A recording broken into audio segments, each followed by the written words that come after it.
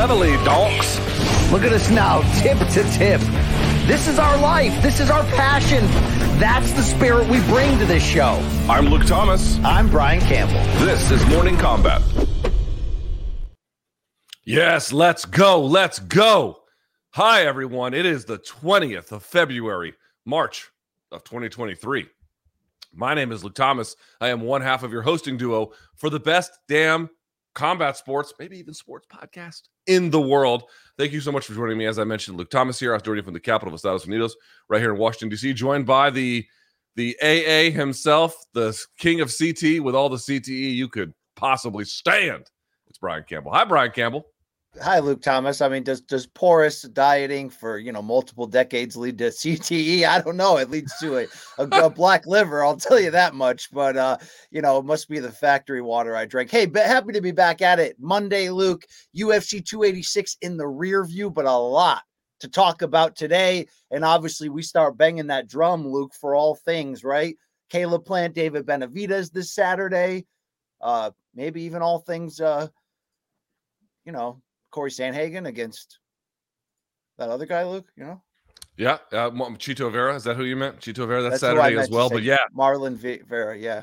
Let's remind everyone, Showtime.com to get the regular Showtime 30-day free trial. If you like it, you can keep it. If not, you can bounce. You know the drill. But for this weekend, BC and I are going to be on a bird.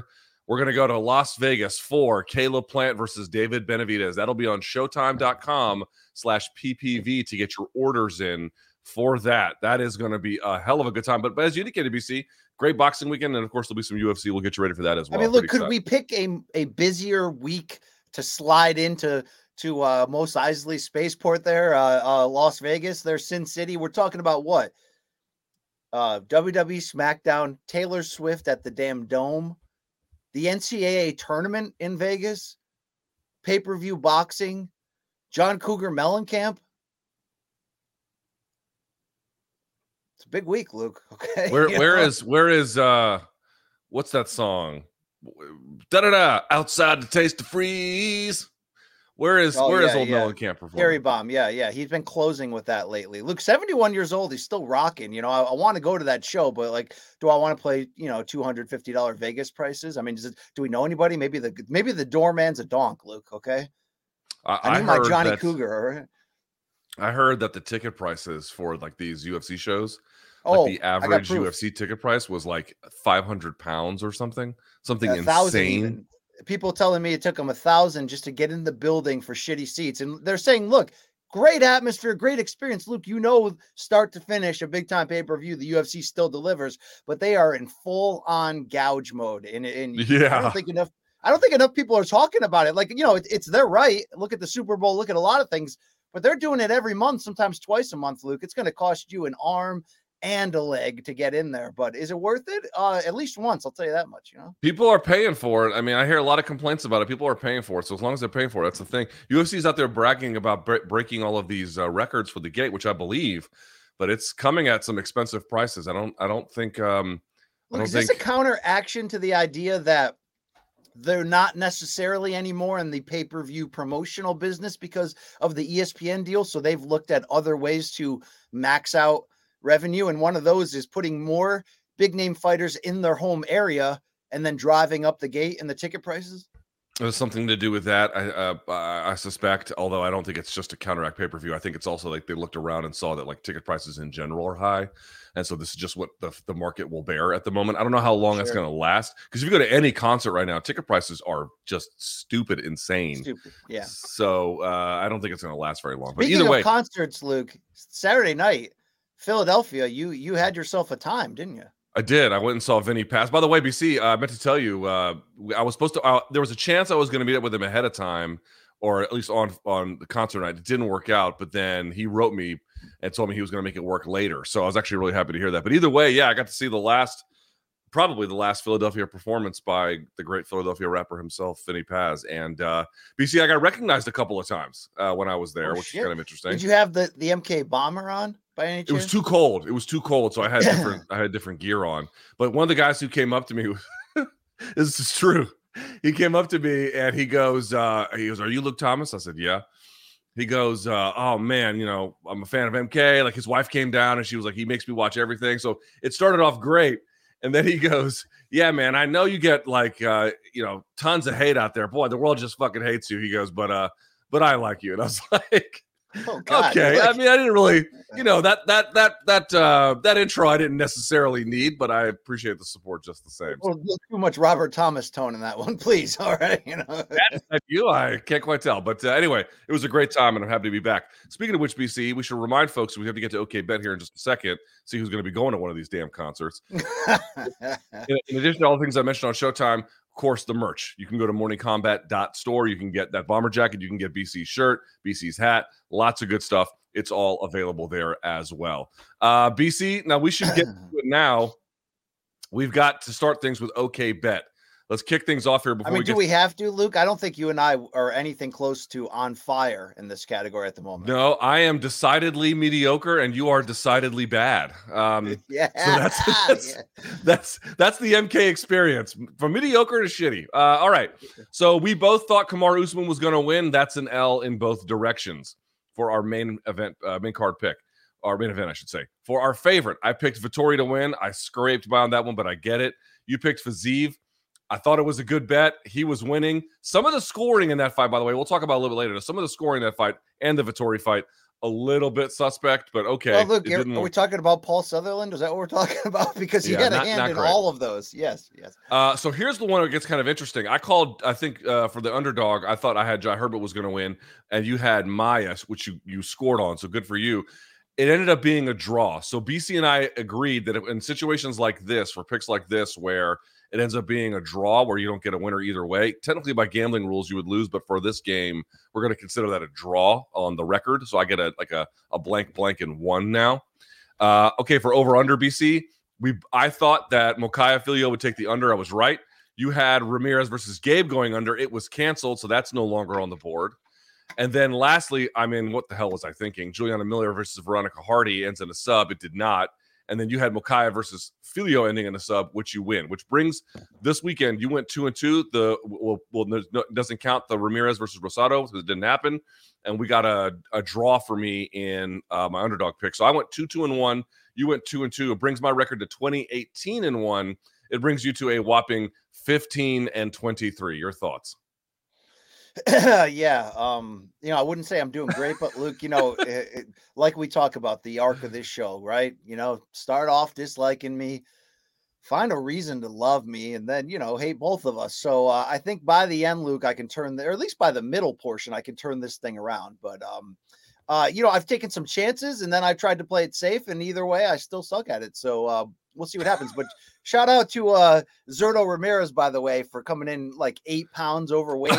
No, 12. Well, the 12 turned out to be a misprint, but it was something like 7.8. They canceled the main event. Then they bump up the co-main event, and Jojo Diaz misses weight by 3 pounds.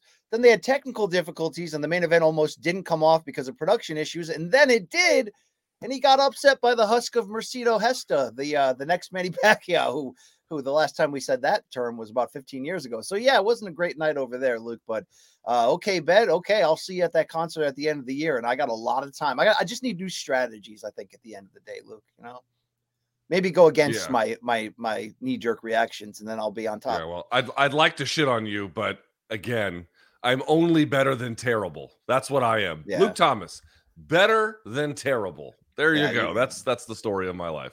All right, BC, I'd like to welcome you to my Cleveland Steamer, but I don't take those offers, Luke, from co-hosts, believe me. Okay. I bet you don't. All right.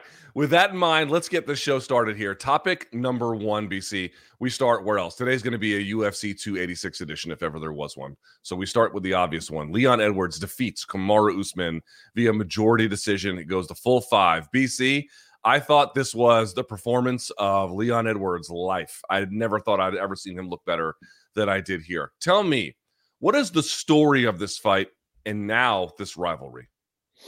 The story of this fight is that there's times when two fighters that end up being a part in a rivalry cross paths. In this case, you had a very early time they crossed paths in 2015.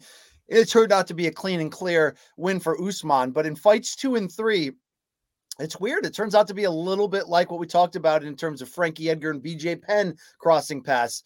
At one point, the second fight, they were very close. Right after the first fight, Usman was a far better fighter, more advanced on the come up. But that has changed. And that has changed, I don't want to say dramatically, because one thing you can't miss when looking back at Saturday's main event was that it was a close fight, a competitive fight, a fight that had certain elements of drama lingering over it, even though it wasn't an all action, necessarily back and forth affair. But at this moment, Luke Thomas, unbeknownst to me, and the entire lead up to Rocky Edwards ascending this throne and now defending it against the former pound for pound king, is he's better than Kamaru Usman. And at the moment, he's the best welterweight fighter in the game. And what will that change in the long run? That's going to be up to Rocky. But for this moment, we both got it wrong. I've severely got it wrong. And Rocky Edwards, whether it's in the end, Luke, it may be a combination of everything: age, the mental advantages that Leon took over from Kamaru in the transaction of that second fight. But either way, Leon Edwards doesn't win it in the manner that he does on Saturday if he didn't grow even more from their rematch, step into a higher level of confidence, work on the takedown defense, all that. At the moment, Luke, he's a better fighter, and I think he proved that on Saturday. He is a better fighter. I mean, this was the performance that I was waiting for. This was what I was waiting for from Leon Edwards. If you just look at the second fight, it wasn't that it wasn't competitive, surely that it was, and of course Leon wins in the end. I don't mean that exactly. What I just mean was, Kamaru was the better fighter for the majority of the duration of that bout, rounds 2, 3, and 4 in the rematch.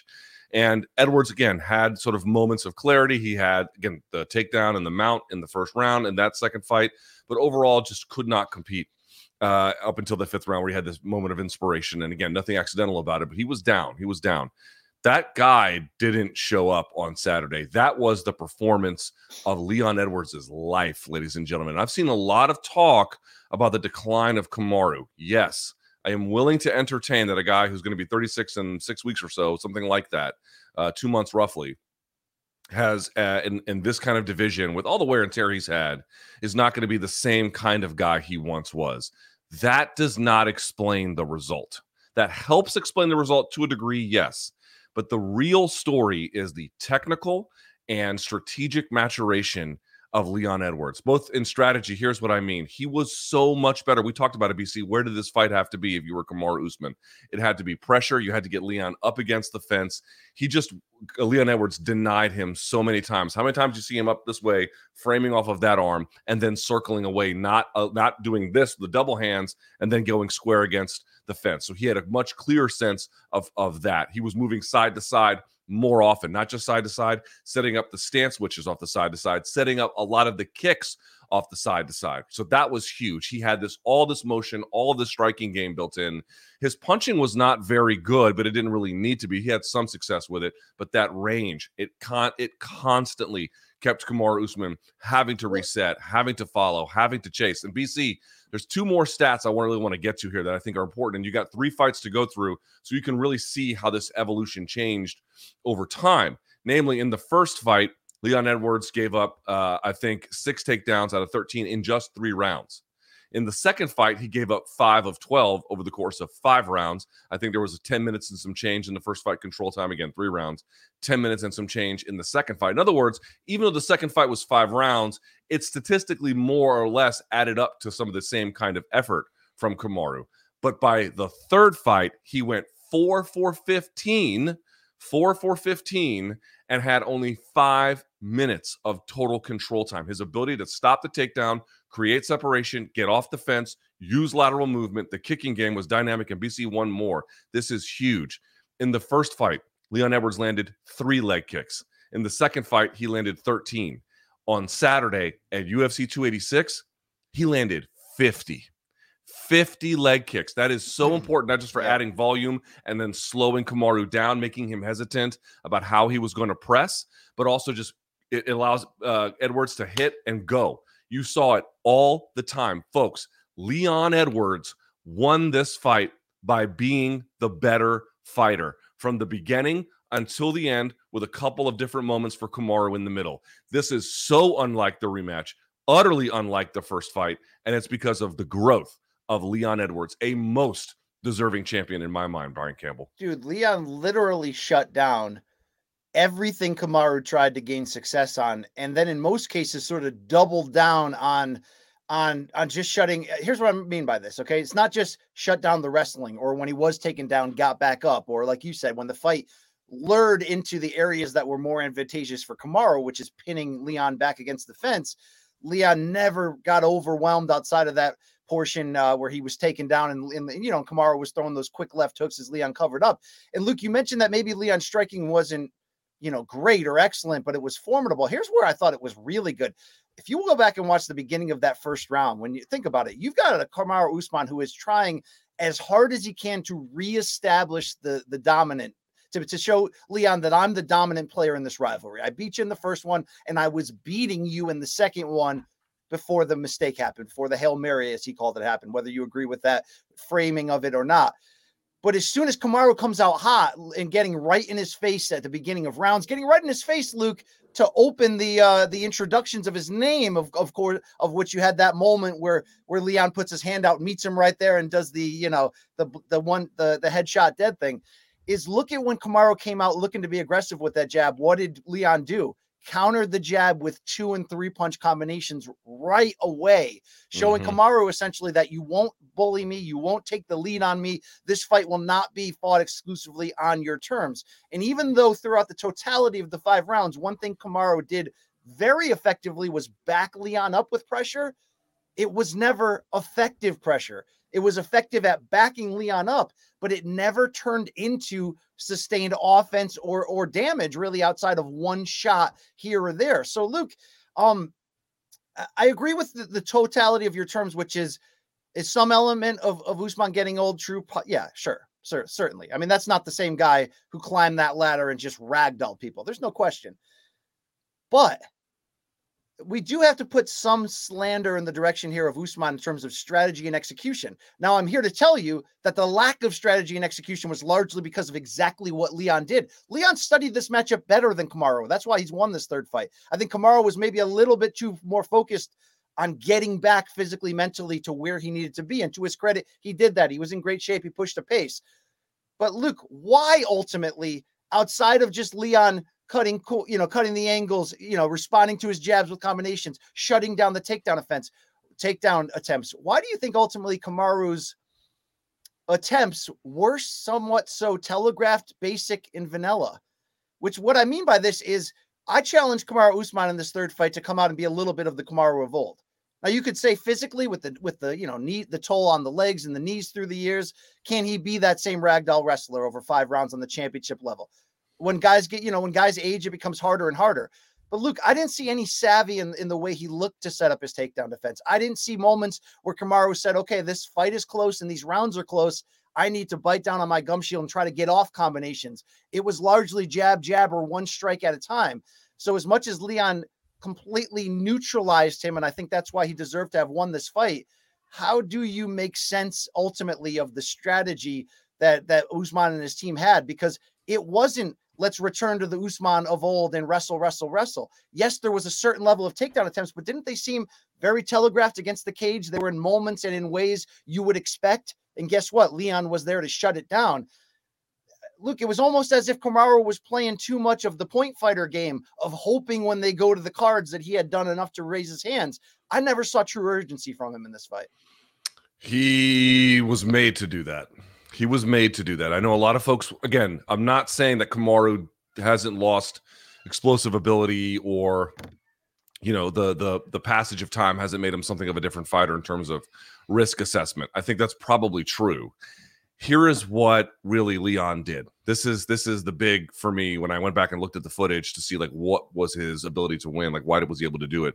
He was able to maintain better range. First of all, all those body kicks, right? They went through and kind of pushes Kamaru back, and he has to kind of lunge from a range and a distance. But the biggest one is this. This is for me my number one takeaway. Kamaru is very heavy on the front foot, and he often moves into range back foot first. And I know sometimes we look at these things and we think, how consequential can they be? They can be majorly consequential. Here's why. When you come in front foot first, when you move your back foot first, you'll see really good fighters cheat this. They do it all the time. Like Izzy does it. Even Leon does it at times. Leon did it to set up the head kick in the second fight. But when you do it all the time, when it becomes habitual, you get really heavy on your front foot. And sometimes it will angle you right in front of your opponent. But the biggest thing is that when you land on the front foot, you are now heavy. It prevents sometimes pivoting, and it brings you to your opponent in an off-balanced way, right? Because you're just so heavy leaning on that front leg. They took that away from him all the time. Every time he tried to step into range with the footwork where he's coming front foot very heavy, that was when the leg kicks came. That was when the angle change came. That was when the post and turn came. All of it came from that. They were able to time and weaponize the way in which Kamaru moves into Leon as a way to set up all of Leon's attacks, most substantially kicking attacks, but more than just that movement off of it. And Kamaru had a hard time closing that distance. He had a hard time navigating it. So to your point, the takedowns didn't look great because he was made to be further away. Also, I'm going to point out the grip breaking and the grip preventing ability of Leon Edwards was much better this time, because even if he got up against the fence, the minute that Kamaru charged into him, what did you notice he'd do? He would hip into it, whizzer over, fire the underhook, or at least do far side wrist control. He just had a much better down blocking, much better distance management, and they timed the forward progression of Usman to make it very difficult for him to even begin to set up attacks. This is what I mean when folks want to deny Leon. I'm going to say I'm sorry, I don't fucking see that at all. Yeah, this guy and believe me, killed it on Saturday. I don't say any of this to try to put that, American shade on Leon and, BC, you're always against the UK fighter. Sometimes it turns that way, and I'm not against, I'm just giving you analysis. I do think ultimately this was Leon shutting him down at every turn, and I like the way you broke that down from a technical standpoint. Do you agree at all with sort of my way of looking through what I saw and trying to figure out some other elements to this? We've never seen Kamaru Usman have to come from behind. We've seen him, and this is what happens. Do I think Kamaru Usman is a front runner? No. But when you have a long stretch of dominating people on your own terms, that can sometimes become it, because you haven't had the necessity to make changes to the second, third, fourth gear or game plan. Now, look, it doesn't mean he hasn't had close fights. The first fight with Colby was a largely a boxing match back and forth until ultimately one guy broke. Too. Yeah, one guy broke at the end. He broke a jaw, and the referee jumped in. So that might be part of it. But I think ultimately for Kamaru, the worst thing that happened to him, and tell me if I'm way off on this, is all the fouling and ultimately the point deduction from Leon. Why? Because it made the fight closer in Kamaru's mind than it necessarily would have been if he doesn't lose that point. If that third round is, let's say, close enough where you could go either way, and then he goes back to the corner with his coaching team, and they may have to give him the same speech Leon's coach gave him before round 5 of the second fight. Luke, maybe ultimately the point deduction in this fight being technically contested on fairly close terms turned out to be the wrong result for Kamaru, because it never challenged him to find another game plan, gear, or anything different than I'm going to back you up with my jab and try to land right hands that really never were there. And I'm going to shoot at times, but get stuffed or get raised back up right away.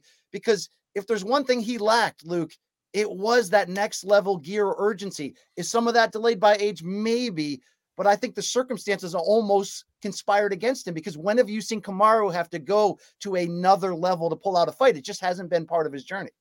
There might be something to that. I can't say that's a crazy theory. I think that we should talk about the fouling of Leon for a second, because I called it a masterful performance. But for that, I think that is just without doubt. When you begin to look at the fouling, it changes the picture a little bit. And certainly I went back and watched the second fight. Kamaru was complaining about fouls there. I mean, we should say something. I'm not even mad at Kamaru, but I think that some of those fouls were very legitimate. I'm glad that referee Herb Dean took a point in the third round, I believe it was, for the fence grab. That was very blatant, and Leon deserved to have a point taken from him. Fair enough. On the other hand, I'm just not really willing to believe that is the defining reason why he won. Not saying that's what you're saying, but just to put it out there, could it have put him in a mental state where he didn't have to rally, and therefore, there was nothing making him go to a next level? It could be true. I just think he's also out of ideas a little bit, right? Like Leon, who is he, the only guy to fight Kamaru 3 times? I think that he is, right? So yes, he's had several cracks at this in a way where you might like his chances. Or imagine if Colby had a third crack at Kamaru. Like, you get 3 cracks at a guy like that, you're going to be able to switch up enough stuff to be able to really home in on a very, very detailed game plan, a very specific one. And again, at 35-36, BC, it's like people are like, why didn't Kamaru do this? Why didn't Kamaru do that? Dude, he's at the age he's at. There are some certain limits with that. But on top of it, what was it you wanted him to do that was reasonably within his limits? If every time you're trying to get close to a guy, he's kicking your legs out, pushing you backwards on the move, he's clinch breaking, he's fighting your hands, you can't make grips on him, right? You can't make grips on him. Like the other guy's just fucking better. I don't know why people can't just say that. Leon, it has always been a guy where he didn't have a dazzling game in the sense that he had, again, prior to the second fight, an array of knockouts, an array of submissions, like just devastating finisher. He's been a guy who could always play the levels. You saw that out here to the nth degree. It was marred by some of the lack of discipline. But the last thing I'd say on that, BC, is come on, Kamaru's a vet, and I ain't mad at him for it, but he milked some of those fouls. Yeah. Some of those were a little bit him, playing the veteran game. They benefited Leon. Leon ultimately okay. benefited from it, right? That to some degree, Luke, it shows, because look, I almost felt like to some degree Leon had to do that. There was some element where he had to stand up to the bully because Usman. Okay, am I saying he had to foul to do that? No, but when you're playing into the idea here is Kamaru tried everything mentally to get in his head, right? Talking down to him throughout the whole build-up, trash talking, trying to get in his face multiple times, including at the end of the first and second round, trying to start the round right in his face. A lot of this stuff, I just wonder, look, that was Leon showing back that you're not going to manhandle me mentally or physically, but I do think, like I had just broken down, that it ultimately led to it feeling like a closer fight maybe than it was for Kamaru. And look, he just, for whatever reason, all reasons combined, Kamaru didn't have that extra gear. He didn't have, I just wonder when he goes to the scorecards with his hands raised, and again, was a close fight. Could you have given it Usman by 1 point? There's a way you could have made that math work based on how you watched it. I'm not saying I would recommend that, but I don't know if Usman can sit alone after this and really believe he had done enough to win. Right. Just pressuring someone backwards is not enough. Working a jab is not enough. So, Luke, I don't want to belabor the idea of what Usman didn't do, because, again, I spent most of the reaction show late Saturday talking to you about what Leon did do. But in a larger sense, is aggressive wrestling just not a sustainable style for a mid to late 30s elite mixed martial artist? Did Khabib get out at the right time, Luke? Although not for that reason. Do you know what I'm saying? Because, I asked DC to do things in his early 40s against Stipe that apparently just weren't physically possible to keep that gas tank going for 25 minutes and try to grind people. I thought Leon was somewhat physically fading in the fifth, somewhat. If you go back and look, he's a lot more move and stop, which he did throughout the first 4 rounds, but he's a lot more like that in the fifth. But I just think that Kamaru met his match. All the time when you see a dominant figure like this lose, everyone wants to go to some kind of explanation to say, oh, this is why it's different. Like they were at elevation last time and now they weren't. So, Leon somehow has better cardio and Kamaru's is always good. Does this explain the difference? I'm sure it helped. I don't think it explains the difference. The fouling, could that have mentally rattled or somehow changed the game plan of Kamaru, or certainly his expectations anyway for what was happening? Probably to some extent. I don't think that explains it. In the end, the simplest explanation is typically the right one, right? Occam's razor. The simple explanation, guys, is on Saturday night, Leon was, for the vast majority of that fight, fouling notwithstanding, much better. He was much better. And again, this is a guy, me and you, right? Heading into the fight, we're like, okay, he performed well in the second fight, but I just didn't see enough. Okay, now I have seen enough. Now he has convinced me. This was for me, not a doubter or a skeptic of Leon, but someone who had some questions about what his true ceiling was. Yeah. Boy, he made a new spot for that. He raised that ceiling, and that's where you give him credit. And oh, by the way, Luke, although that lightning never struck twice with the head kick, I got to give Leon a lot of credit for establishing the foundation with those jumping knees and how close he came a couple times for the high kick that Kamaru blocked. That you fuck around, you try to bully me, that's going to be there. So ultimately, why wasn't Usman more urgent in some key areas? Because Edwards established that I'm quicker, I've studied you better, and I could get you out of here a second time if that happened. So yeah, at the end of the day, shout out to Rocky, Luke. On the same weekend that I finally wrapped up this Rocky and Creed journey after 9 movies, Leon Rocky Edwards, not a one-hit wonder, 31 years old, peak of his prime, your welterweight champion. And now it's time to talk about, Luke, what the hell is next? Well, one last thing on this. I asked you about the state of the rivalry. Do you remember last week when I was like, in some ways, Leon has become like the dominant rival of Kamaru? I definitely feel that. I feel that way even more now than I did last week. I mean, he's got 2 wins over the guy.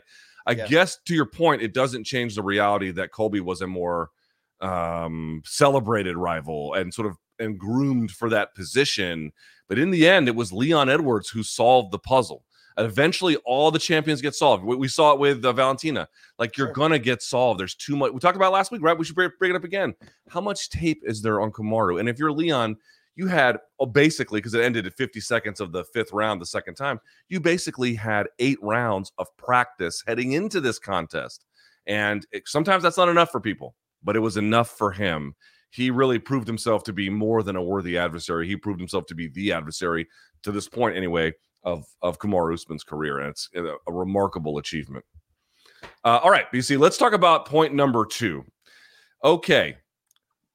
Colby Covington featured quite prominently in this event in a way that none of us had expected. I think someone asked me on my live chat last week, like, where's Colby? And I was like, has anyone seen this fucking guy? And then sure enough, he weighs in the next day. And then, BC, this was the interesting part.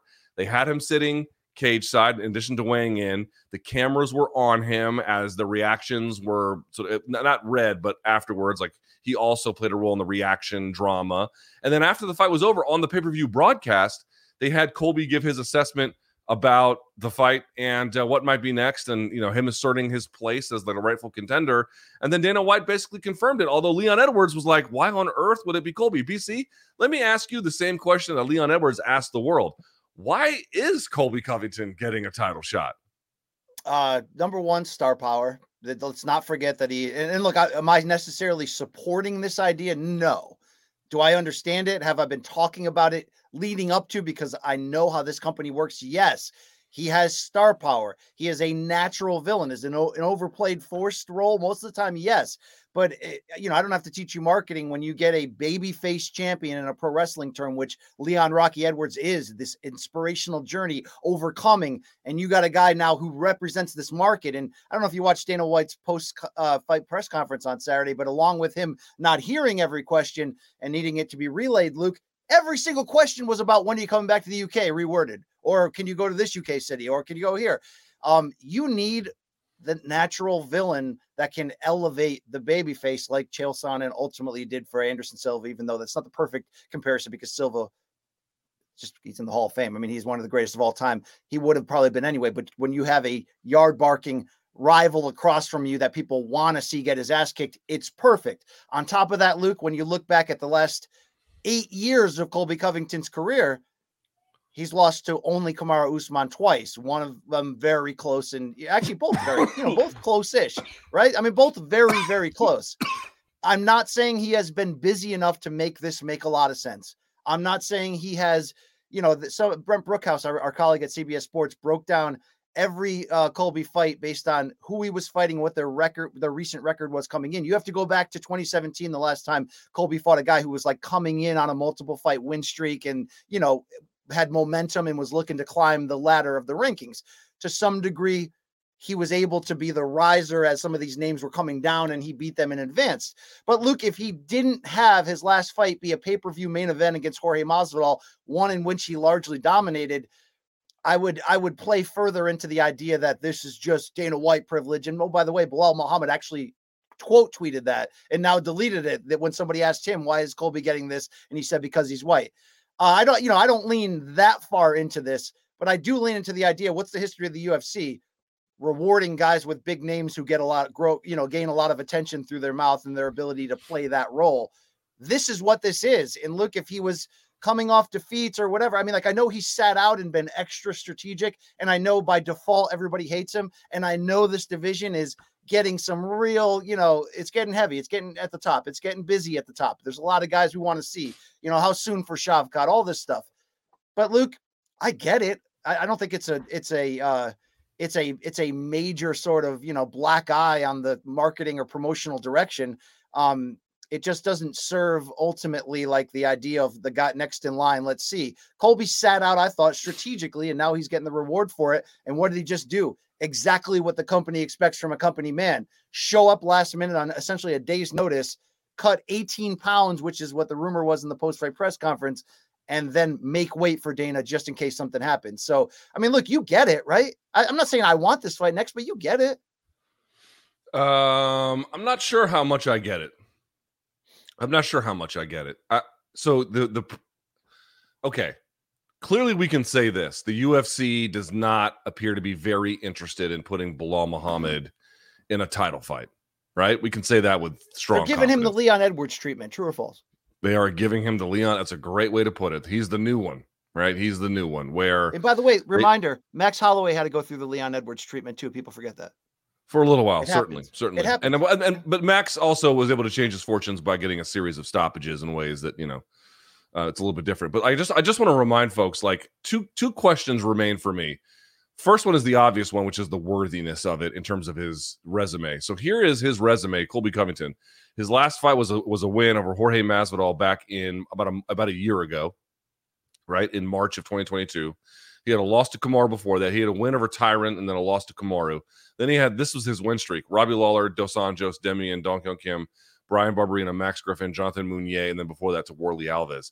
Meaning the only person inside the top 15 he has a win over is number 11, Jorge Masvidal, who is probably on the decline of his career at this point. Although certainly we'll see what happens at the next UFC event, UFC 287. That's it. Like, the worthiness of his run is utterly manufactured. I know some folks are like, well, maybe he doesn't deserve it. No. Flat out, he doesn't deserve it. Like, there's not an argument from a meritocracy standpoint on his record. He deserves it. Like, period. The bigger question is the star power one that you raised. BC, what is the evidence in your mind that he has? I'm not saying he doesn't have a bigger star profile than Bilal Muhammad, because I think he does. He's been in bigger fights in terms of spectacle and whatnot. He's been on pay-per-view main events. Okay. 3 of them. How much of that really translates to sales? Okay. Do I have proof here on tickets? No, but is this not the exact type of athlete that the UFC wants? I'm not saying Colby Covington fights in the same blood and guts style that is the quickest way to Dana's heart, as I often say. No, but ready, willing, and able to fight anybody, gets the promotional side of it, and just did the company job that they asked of him to fly to London. And that, again, do I think meritocracy, this is the right move? No. I don't think this, though, is some monster outcry. It's not cool for Bilal Muhammad, but Luke, when you look at Bilal Muhammad's run, I mean, it's not his fault the no contest with Leon happened, and that would have been one of those sort of key critical wins against a highly ranked guy that you sort of need to get out of that doghouse at times when you're not overly marketable. But this is what they do, dude. I mean, are you surprised that Connor's talking about, if I beat Chandler, I want a welterweight title shot, and everybody's like, yeah, it's inevitable, so why not? Yeah, but Connor has proof that he can pull on pay-per-view. Okay, but to the metrics that the company likes, doesn't Colby check every one of those boxes with the exception of regularly fighting a blood and guts style, which he did show against Kamaru in the first fight that he is willing to do? Dude, since when did Colby Covington's fight style become a thing that people liked? I'm only asking you from the standpoint of, does he check the boxes that the company prefers and wants? He's a better self-promoter than Bilal, and he'll be much more antagonistic towards Leon, even though Leon and Bilal had a previous fight and it went nowhere. Which will make Leon a bigger babyface in his home country. That's the point of this. That's why. Yeah, but I just don't believe that Colby is. I don't believe that the difference between Bilal and Colby is so big. I do believe there's a difference, but I personally, it doesn't matter, of course, I personally don't believe it's so big that it matters looking past what Bilal has done in favor of Colby. I actually don't. If there was a really clear difference in star power, like a major one that we could detect, fine. And maybe they have internal metrics to support that. But from the external metrics, it just seems like, yeah, he's better. He's bigger as a star, but not like by a ginormous amount. And he has no claim to this title shot whatsoever. Also, here's my question back to you. He has been ranked in the top 3 for like 5 years. There is some level of acclaim. Look, I'm not a Colby guy, but when his only losses in 8 years are to Kamaru in 2 close fights, and he is coming off a pay-per-view main event win, I'm just saying, Luke, it's hard to frame this as insanely egregious, white power, white privilege, all that. Yeah. I'm not saying any of that. I don't think it's. I don't buy into any of that. I think Bilal was frustrated, but I don't think that plays a role. I think I will say that, Colby doing the Trump supporting act probably helps a little bit, but Yeah. even then, I don't really think that's really what it's got to do with. But I want to be clear. Colby Covington has zero claim to this title other than he was just gifted one for, I guess, doing the UFC a favor. And there doesn't appear to be anything more to it than that. That's really the story. Also, I've seen some of the odds floating around. There's nothing official yet. And by the way, Leon could decline the fight, in which case I wonder what happens there. He kind of indicated he would. He was like, I get to decide. We'll see what happens. No, look, I love that idea, but at this point, I mean, they've taken belts off of people for less. Okay, I'm not saying that he's in line of getting stripped if he doesn't take this fight, but you saw what happened to Nico Montana. You saw what happened to Jermaine Durand to me. Like, they'll do that shit to you. Right? They will, although I don't think they want to do that to their I would argue their best British champion ever. I mean, that's what Leon Edwards is, right? Well, they'll solve this with money, Luke. They'll solve it with money. Okay. That's another one they could do. That's certainly another way they could go. Anyway, what do you do with Bilal Muhammad now? They're talking about having him fight Shafkat. Can you imagine being Bilal Muhammad, where you've beaten all these fucking guys, and then they're like, you coming off the Sean Brady win, his best win in terms of how he looked and how prepared he was, right? Finishing off a guy with the way that he did with strikes, unbelievable. And they're like, your reward is not a title shot, even though your claim to it is pretty good. Your reward is going to be Shavkat Rakhmonov. I mean, you got to be like, if you're Bilal, like, what the fuck, bro? Yeah, so Bilal's winless in 10. I'm sorry, he's got an unbeaten streak going of 10 fights, and when your last 4 are wins over Sean Brady, Vicente Luque, Wonderboy Thompson, and Demian Maia, like, you know, there's some element of claim there. Is there enough though, prime in the moment top 5 wins that could trump everything else Colby has going for him? And I'm not saying Colby has a bunch of active wins over top 5 guys. Colby again fought. It turned out that he strategically fought guys that were going in that direction as he was coming up. Tyron Woodley fight is another example of that, which is his last big win outside of the Masvidal one. But is this claim enough, Luke? The 10 winless streak, those 4 strong names in a row. Is the Sean Brady? What was Sean Brady ranked at the moment? Like I know I'm playing, huge, almost dick role of devil's advocate here, but I guess I just understand promotion, Luke. And if Bilal had beaten Sean Brady, was a great level, and he got past it by stoppage. To your point, like it was a breakthrough win. But has he beaten a top 5 guy, which is normally, if you're not knocking on the door because of commercialism and marketing, if you're not knocking on the door because you're somebody like Hamzat who's just destroying everybody, you sometimes need that top 5 win to get entry. He has not had that yet, correct? I mean, where was Wonderboy at the point of that fight?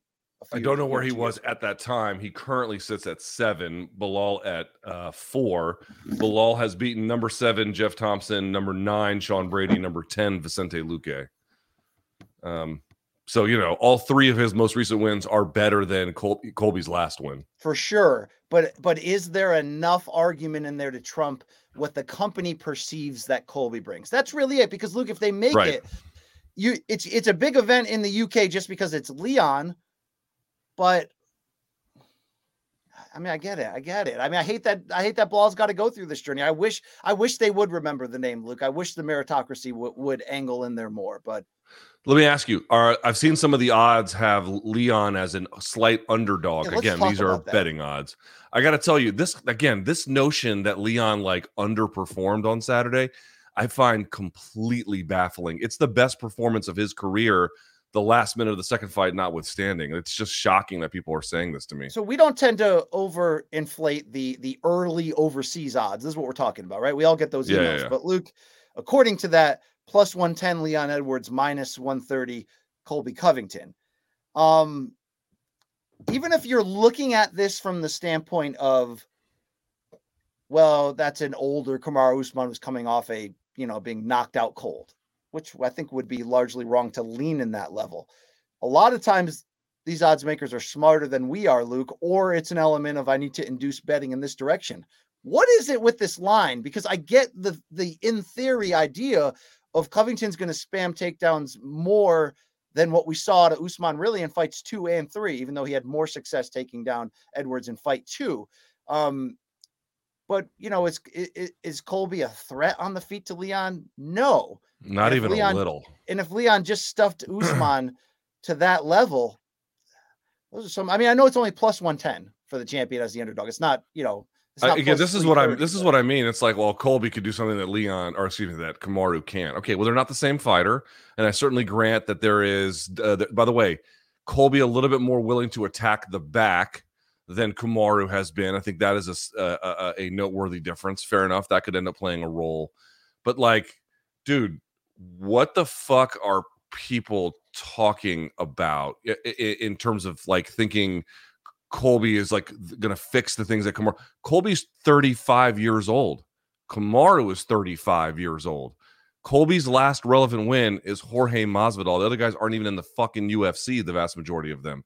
What on earth gives people confidence that that guy has like the missing, not to say he couldn't be competitive or win, BC. I'm not even saying that. He could be competitive. He could win. But that like he's the antidote to what Kamaru could. Is he younger? No. Is he a better version of Kamaru? No. Like, does he have like radically different takedowns than Kamaru? Yeah. No. It's a bad line. Like, I don't understand what people are fucking looking at here. And Leon's also a big welterweight. I mean, you know what I mean? Like, right. Did you see what kind of shape he was in? Dude, he looked like he was in tremendous condition. Backzilla. Let me ask you this one thing. I know that we don't take the UFC rankings as like life and death. Why? Because the UFC can often flip the middle finger at their own rankings and just say, oh no, number 9 guy is going to fight for the title because we want him to.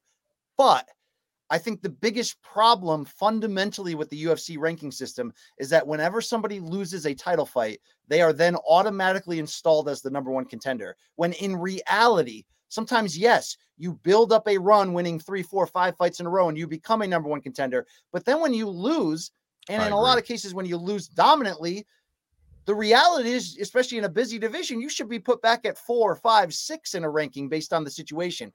Both times Colby fought Usman and he lost close.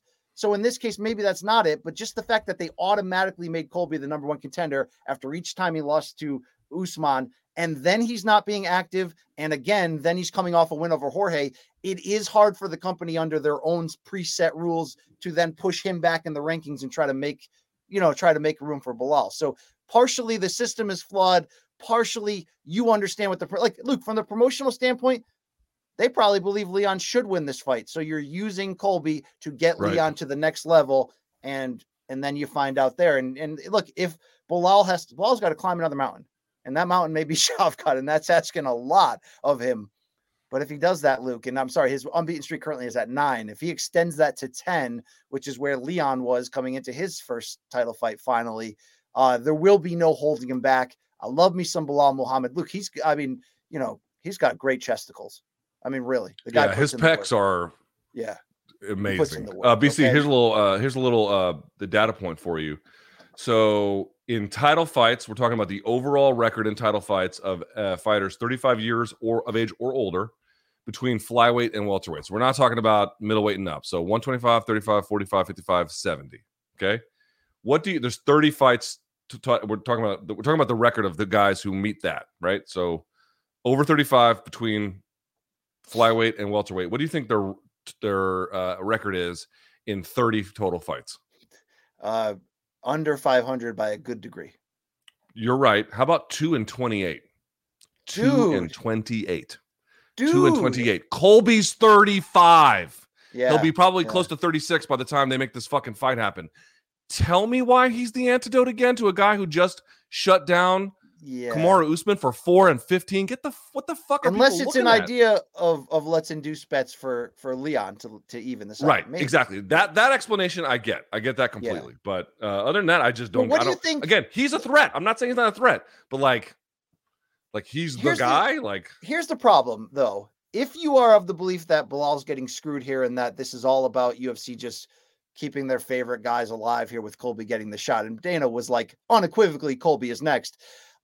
Luke, not that this should necessarily matter, but if you already hate Colby, he hasn't updated the shtick at all, and that's kind of pissing me off. Not that I'm saying he has to come off with like DeSantis 2024 t-shirts and completely change it, but it might be time. It's certainly time to drop the shtick. I'm okay if the trash talking is real and smart and well angled, but as much as Colby became a student of the great Dan Lambert on how to become a pro wrestling heel, I don't feel like he's ever added to those teachings. And boy, is it cringe. I mean, the close-up he got this weekend of the interviews he did, it's like, damn, can we get a strategist in his corner, Luke, and help him figure out a new angle here on how to be this villainous trash talking character? Because it's pretty, it's pretty vanilla right now. It is. It's coming to a close. It's coming. Yeah. He's 35. He's got a few big fights left, and that's probably about it. So we'll see. All right, BC.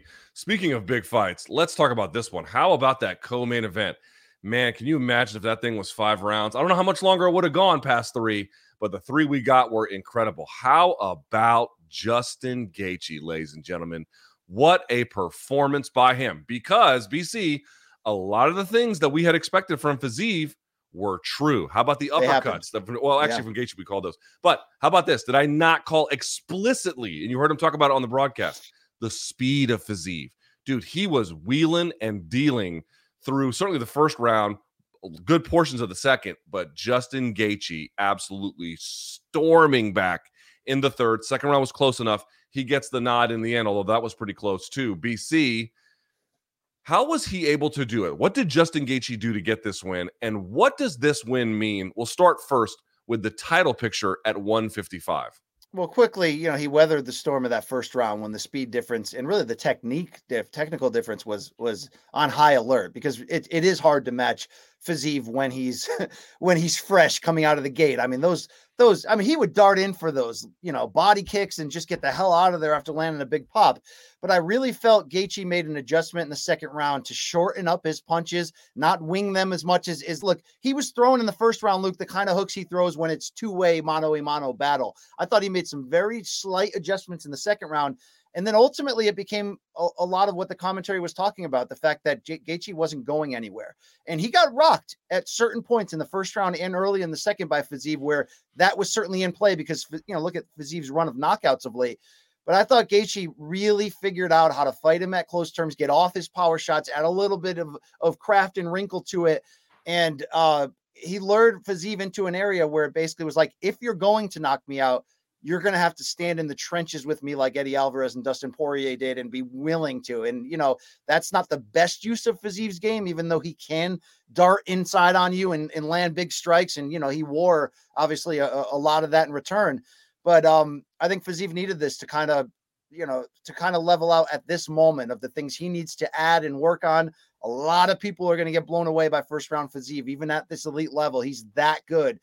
But Justin Gaethje was grittier and as much as I wrongly, just like I wrongly framed that Poirier would show up old in that Chandler fight, I wrongly framed that we'd see a Gaethje that would return to more of that caveman style and go away from some of the changes that made him super elite for a season. No, he leaned back into those, Luke, and there was enough of the threat of the takedown. He gave us the obligatory takedown attempt, and then he scored the one finally at the close of the third round. But I like that he said he's not going to be here for a long time. He's 34. He's taking an ungodly amount of risk and damage. But in this short window, Luke, he absolutely still is a viable lightweight contender. But it's not like Fiziev's trying to take him down, Luke. And when does Gaethje come up empty at the super elite level? His lack of a jiu-jitsu grappling submission game there, and his lack of his use of his own wrestling game. So this was the ticket that showed us he's still here. He's still in this, and he's certainly got a big enough name and experience where if he gets a call at any point, whether it be one more fight for the title or he's still in that spot where he could get a call at any point when you're that he's got a chance here, Luke, to still live out the dream. But I think he's still got to go back into the workshop and try to work on some things. And I think we're seeing more and more, Luke, when people dedicate themselves, like if you're not known, let's say, for stopping takedowns, and then you dedicate yourself to it, you can make quick growths and quick evolutions. You know what I mean? Like not everybody, not every circumstance, but this was ultimately matchup dependent, I think, where he was able to pull it out against such a guy so dangerous. But he deserves to still be in this title picture, and I'm happy because he is, along with Dustin, who's still lingering. These are the last of the Mohicans on this incredible class of lightweights that stormed through and made some of the best fights we've ever seen and made just such great rivalries. They're all going into, legend old guy mode now. This is Gaethje's probably the last guy, along with Poirier, who's still got one more shot at this. Yeah, I mean, these guys are not going to go away quietly. It tells you the strength of this class of lightweights is so formidable that even a guy like Fiziev, who was poised to do well and did do well for long stretches, couldn't keep it up enough in the end. What a special group of lightweights, of which Gaethje is a part. But again, the guys that have been in his era are some of the best you'll ever see. So I want to sort of make a moment historically, like that class of lightweights, exceptional. I thought this was so impressive from Justin Gaethje. And like to me, one of the big keys to him doing it was the jab. The jab, it made Fiziev more hittable and it slowed him down at the same time, right? Because if he's constantly kicking and going away, there's not much you can do. But as he moves, you can pump that jab in there in front of him. It's disruptive to him. He had a longer reach. He was actually using it, I thought, more effectively finally. And he was really able to find and slow down Fiziev over time. And then how about those uppercuts, dude? Did we not call the uppercuts of Justin Gaethje to a T on Wednesday and last Friday? You saw those play out massively in the third round. So this is what I love about that finish. It wasn't just that he had to endure getting rocked, which he did, and tremendous pain, which I'm sure he did. Dude, he had a strategic answer. Like, we go back to the main event, what was missing? Kamaru didn't have an answer for it. Justin Gaethje did. Justin Gaethje did have an answer for like, what's another way in which I can approach this problem in terms of diagnosing it and then having a problem-solving solution ready to go. He did. He did that. He did it at age 34, probably. Well, I guess by the way it was judged, it wasn't down on the cards. But, he didn't know going into round 3 that he might have been down on the cards 2-0, right? He had no clue. And so that was, to me, dude, so impressive from Justin Gaethje. The old one who fought Alvarez and Poirier, he would have just kept lunging forward or something. Like, he would not have had the same thoughtful response. So what I love about Justin Gaethje is, dude, if he wants to be a barbarian, trust me, when I don't even need to tell anyone out there, he has that gear in him at all times. But BC, here he didn't let up off the violence. Look at the face of Fiziev by the time the fight was over, but he outthought him.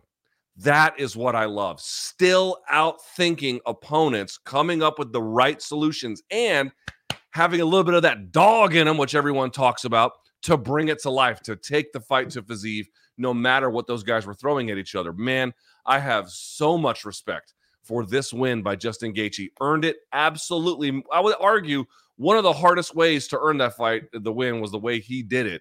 And he did. Age 34, extremely impressive. He's also a special guy who's able to weather that storm of Fiziev, of that very high pace and the violence in there.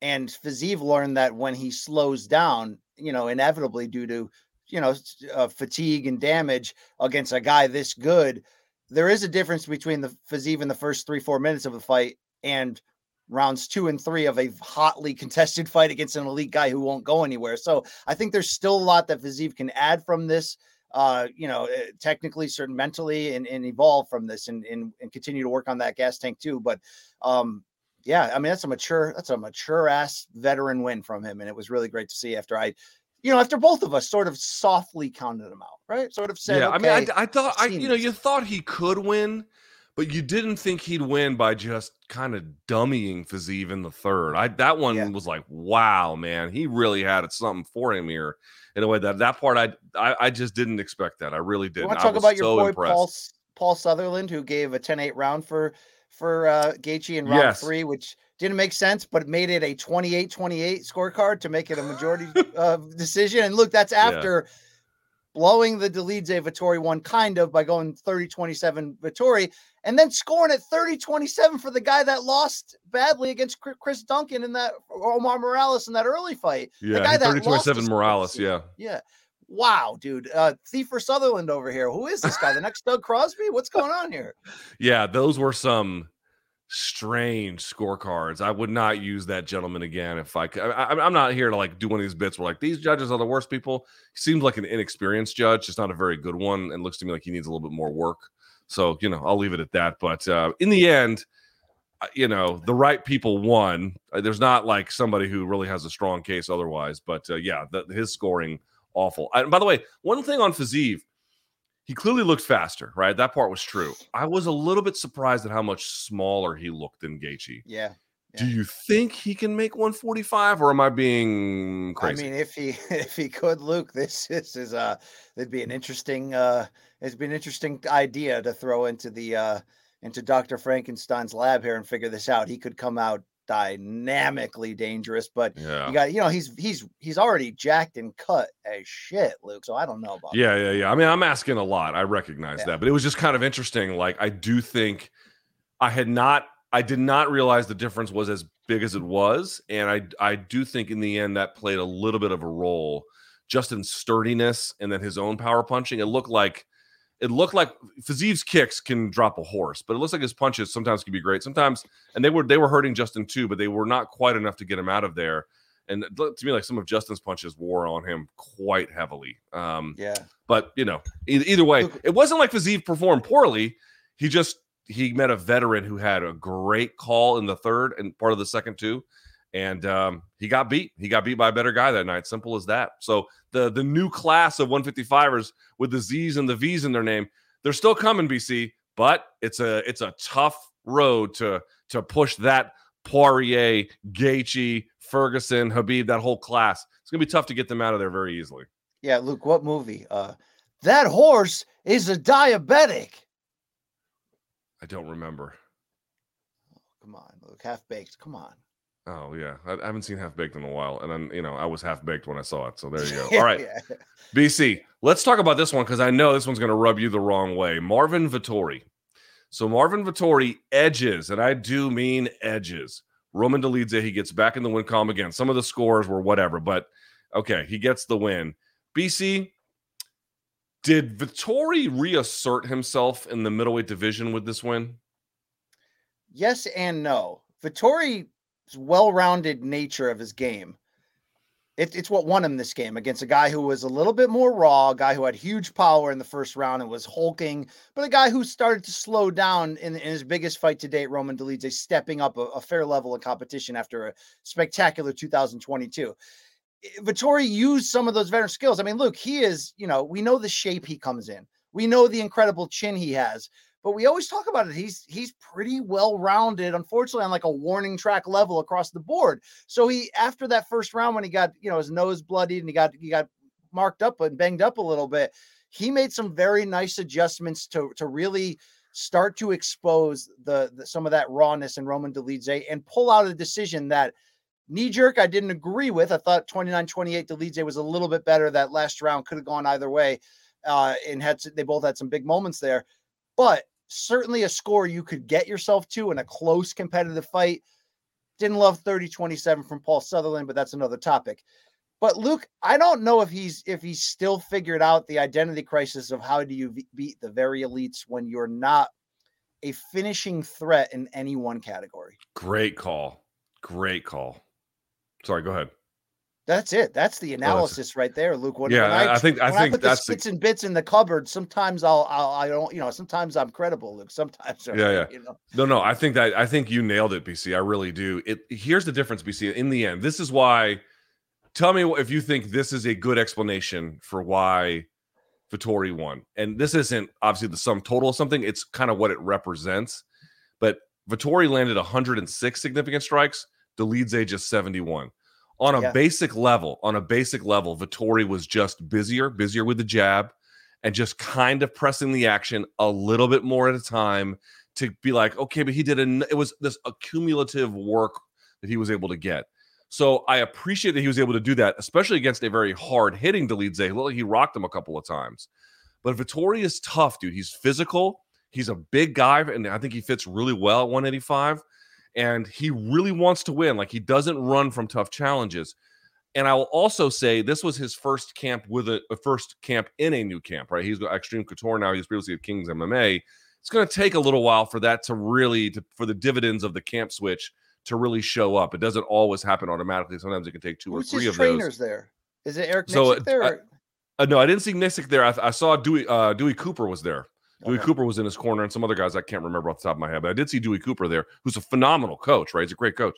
So it takes some time to get there, but the same concerns I think I still have. I appreciated the grittiness and the willingness of Vettori to just kind of keep poking when he had to, and that was the difference. But did I see anything there that leads me to believe he's still on a path to claim a title by having the technical development that he needs? No, I did not see that. Now, he's still young, I think 28 or so. He's still got time. He's still got plenty of time. I'll look up his age here to be sure. Just You a just second. don't want him to take too much, to let the grind and take too much damage, because he does have a great chin, and against the very elite, that's how he's been able to push them distances, Luke, to be in those fights, ultimately one-sided. But I don't know what the answer is. Is the answer retooling his striking to land more damage, Luke? Is it leaning into the idea that he's in incredible shape and he's hugely motivated? Should he be more about a high volume striker and try to win rounds that way? Should it be more about the wrestling? I'm not sure what it is, but that version of him is still not going to beat the very elite unless it's a matchup specific one, like you talked about before. What about him against Poetan if that ever happened? Does he have is there a lane in there where he can make that fight tougher? Maybe, but good win to a survive and advance. Dolidze, who's older, has a smaller window. 20. By the way, Vettori 29. Yeah, and Vettori in Dolidze 34, Luke. And I thought he lost the second round because he faded a bit after the pace he pushed in that first round. I did like, Luke, that he bit down and came after it around the third, but this fight was supposed to tell us exactly whether he's ready to parachute into the top group. Not ready yet. But is there still time? What would you do with a raw, dangerous package like Roman Dolidze to try to maximize it? For Roman, it looked to me like distance closing was a bit of a problem. Like when he can close the distance, or when guys like crash into him because they don't have nimble footwork, or they're not. Vettori is surprisingly good at maintaining range and kind of staying out of trouble for the most part. When guys can do that with him, it looked like to me like he just didn't have a lot of answers. He was kind of winging punches, and it was a bit of a problem for him. And so Vettori was smart by slowing the fight down that way. Again, dude, Vettori fought a good fight. He just didn't fight the kind of fight that I thought would give me the inspiration to say, oh, he can absolutely contend for a title in 2023. I didn't see that. So Dolidze just needs to work, I think, a little bit more on, setting up from 50-50, right? Like, where are we here? How do I get in? How do I make that work? Because obviously he's got a big punch. He's dynamic as a finisher. He attacks on the ground, huge ground and pound. That's a great way for him. It's just that distance closing, bit of a challenge for him. Bit of a challenge. Yeah. Ultimately, All right, BC, we wrap up all things on UFC 286 with the following point number 5. Tell me anyone else at UFC 286 who in your mind took a noticeable step up or a noticeable step down. Jack Shore had a nice comeback win in the new division at featherweight there against Makwan Amirkhani. And I think he challenged Ariel Helwani to a darts match afterwards here, Luke, but I'm really focusing in on the development coming off of the loss to Ricky Simone. Not as bad of a weight cut for him. Second round submission via rear naked choke. Should we get back on the Jack Shore hype train? Because I liked what I saw there out of the, is he a Welshman, Luke? Is that the truth? Jack Shore, I believe, is a Welshman. Yes. Mm-hmm. Yeah. So, I've been adopted by them. So I see something in him. Do you like him as a featherweight now? I didn't get a great read about that in beating Amirkhani. Okay. I don't know how much that tells me. It's a nice win. Get back in the win column. Like, I'm not bashing it, but it's like, what does that mean for his future at 145? Beating Amirkhani in 2023 doesn't tell us much. So I if you're asking me, do I have like a high degree of confidence in his abilities? Yes, I think he's very talented. But let's see. Is sort of my answer there. Right. I think I can win bet if I focus all my picks in the future on the UFC's women's strawweight and flyweight divisions, Luke, because I do have an angle. Yeah, you might, because I actually was going to say my answer was Jennifer Maia beating Casey O'Neill. Dude, Jennifer Maia on the feet just looked way better. Yeah. Just way better. She had better movement, better accuracy. She was getting off first. She was hitting in combination. She was getting off first and then getting off at angles. Like, O'Neill, I still have. It's not like I think O'Neill's some kind of got terrible future or is a bad fighter. No, none of that. She just ran into someone that night who you could tell, BC. Do I think Maia's the best fighter in that weight class? No, I don't think she's the best fighter in that weight class. But she is clearly experienced. You can tell this is a fighter who's had some good fights, had some bad ones, had some tough competition, had some easy ones. Like, just done a lot of stuff in her career, knows how to build her own game plan, had a great one for this contest. And executed it over the full distance, no problems. I was very impressed by Maia. I thought that was one of your better picks of the card in general, or the OK Bet segment. And she looked great. I think she struggles at time with fighters who have a quick, accurate, and plentiful jab, and Caitlin Chukagian, who she's lost to twice, gave her a lot of problems with the footwork and sort of setting up strikes. And, we've seen her lose to Valentina. We've seen her lose at the high level before, but she didn't even rely on her ground game, Luke, which can be a strong suit. And we saw her certainly challenge Shevchenko with that. She's 34 years old right now. She's proved in this fight that she's still alive in this game. And it was the improvement of her boxing and head movement. You said, in learning how to make the right hand a weapon. I thought a few times she gave, Casey O'Neill pause in trying to rush forward and be the aggressive King Casey that she's known for. But this was the first fight after a long layoff and a serious injury for O'Neill. Didn't fight awful. Take the loss, advance, learn from it. But yeah, big win for Jennifer Maia there. And Luke, on the same lane of talking, I don't know if Muhammad Mokaev is ever going to walk again, but he's a flyweight future title challenger without question at age 22. You in with this on me? Not yet. Okay. Okay. And again, that's not a no. Because if I was really down, I'd be like, no. So not yet. He clearly has a lot of ability. He gets the finish here. That was really nice. Again, you thought he was going to win. I thought he was going to win. You thought he was going to not go the distance. Same here. Like, we were very much in sync with that. But he's so young. He's still got some control issues. Like, there's just a lot of pieces of his game that in some ways are developed. But, BC, I was talking to this with someone else. The thing with Mokaev and me, it's because he is so young. It almost feels like one of the, like a really talented kids at the adult class, where like he does have a lot of the skills and maybe more so than some of these other ones, but almost feels like he can't quite, physically impose them with the same thing, because like he's 16 and the people in the kids class or the men's class are like 25. You know what I'm saying? Like he's got a lot of the skills, but he seems to not be able to like physically impose them in the way that maybe he might be able to at age 26, 27 when he's full grown man strength. Not a finished product. Was in huge trouble there with that knee bar, but his ability to turn that around, Luke, and get the win. And damn, it's an interesting fighter right there. I'm looking in, and look, a lot of people want to see him go up against somebody who had a big win on this card. Local product Jake Hadley had that first round knockout of Malcolm Gordon. Were you moved by the long-term potential there of that UK bloke?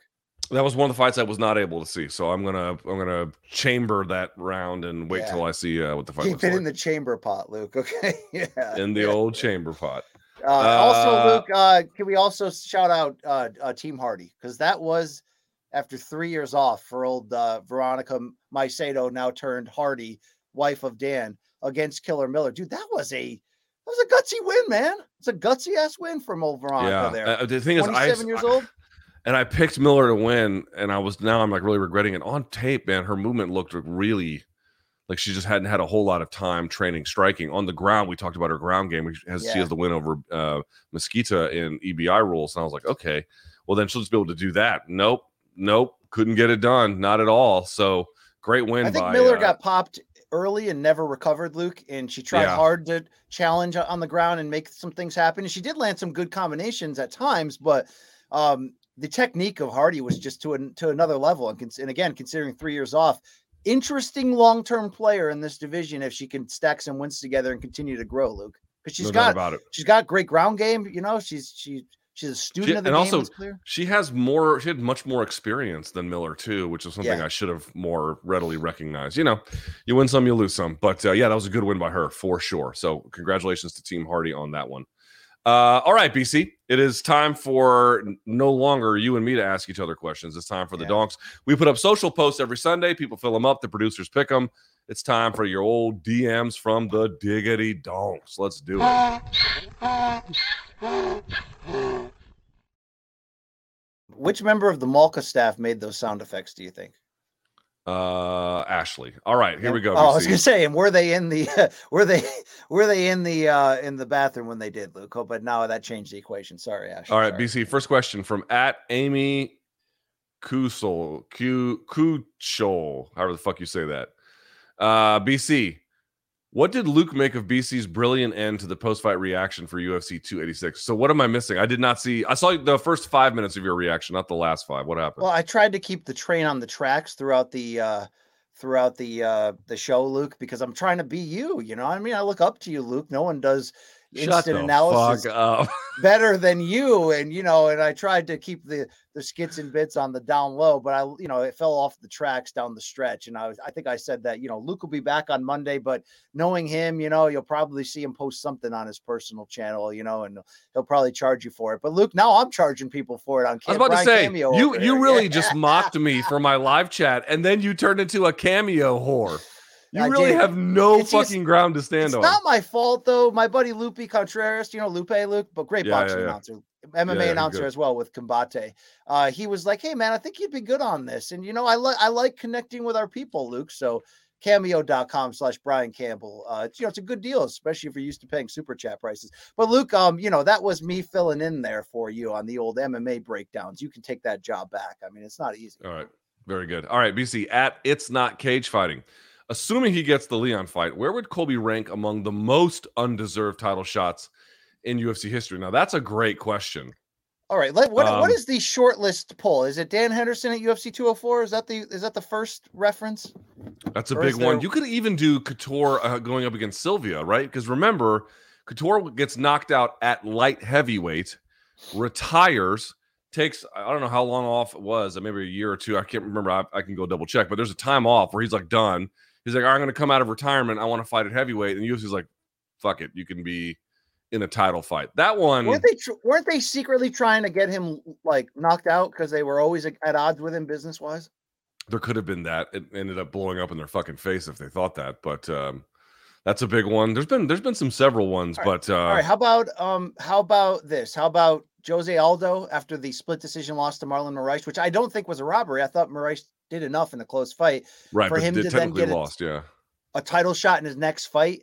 Did not love that. And how about Holly Holm, fresh off of losses to Miesha Tate for the title and Valentina Shevchenko, got the inaugural featherweight title opportunity against Jermaine Durandamy when Cyborg couldn't make it. I didn't love that either.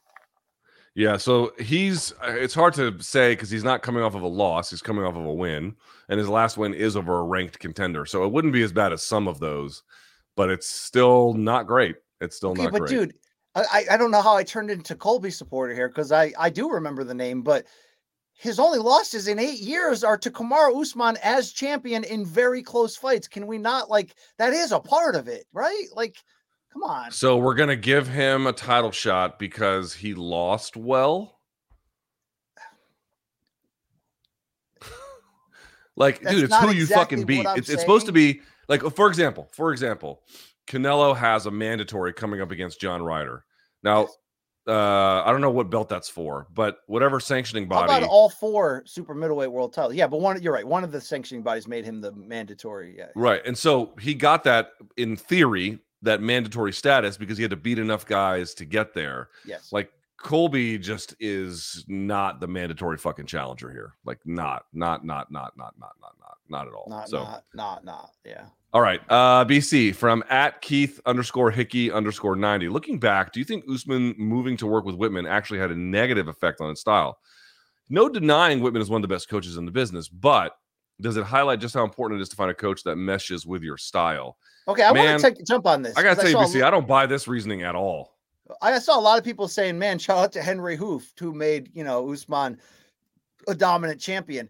I think Trevor Whitman allowed Usman, and let's be fair, was it the timing because he was supposed to be fighting Gilbert Burns and they were teammates? So he got a new trainer for that, or was that before that? I'm trying to think of the timing of when Trevor Whitman came into his life. It was during something like that. I can't remember anymore, but in general. Did Trevor Whitman help elevate Usman's game, especially rounding out some parts of his striking that allowed him to ultimately become the pound for pound king? The answer is yes. But similar to the question I asked you about, can you actually sustain a wrestling heavy style in a weight class like this in your mid to late 30s? Did he go away from some of the elements that made him consistently great and dominant? Yeah, Luke. Mikey jumping in, Mikey, our producer, Mike Mormal, saying Trevor Whitman made Kamaru too confident in his striking. That might actually be it, Luke. That might be it. You know what I mean? Did he abandon wrestling? No. But again, Luke, I thought there was no variety to his takedown attempts here in this fight.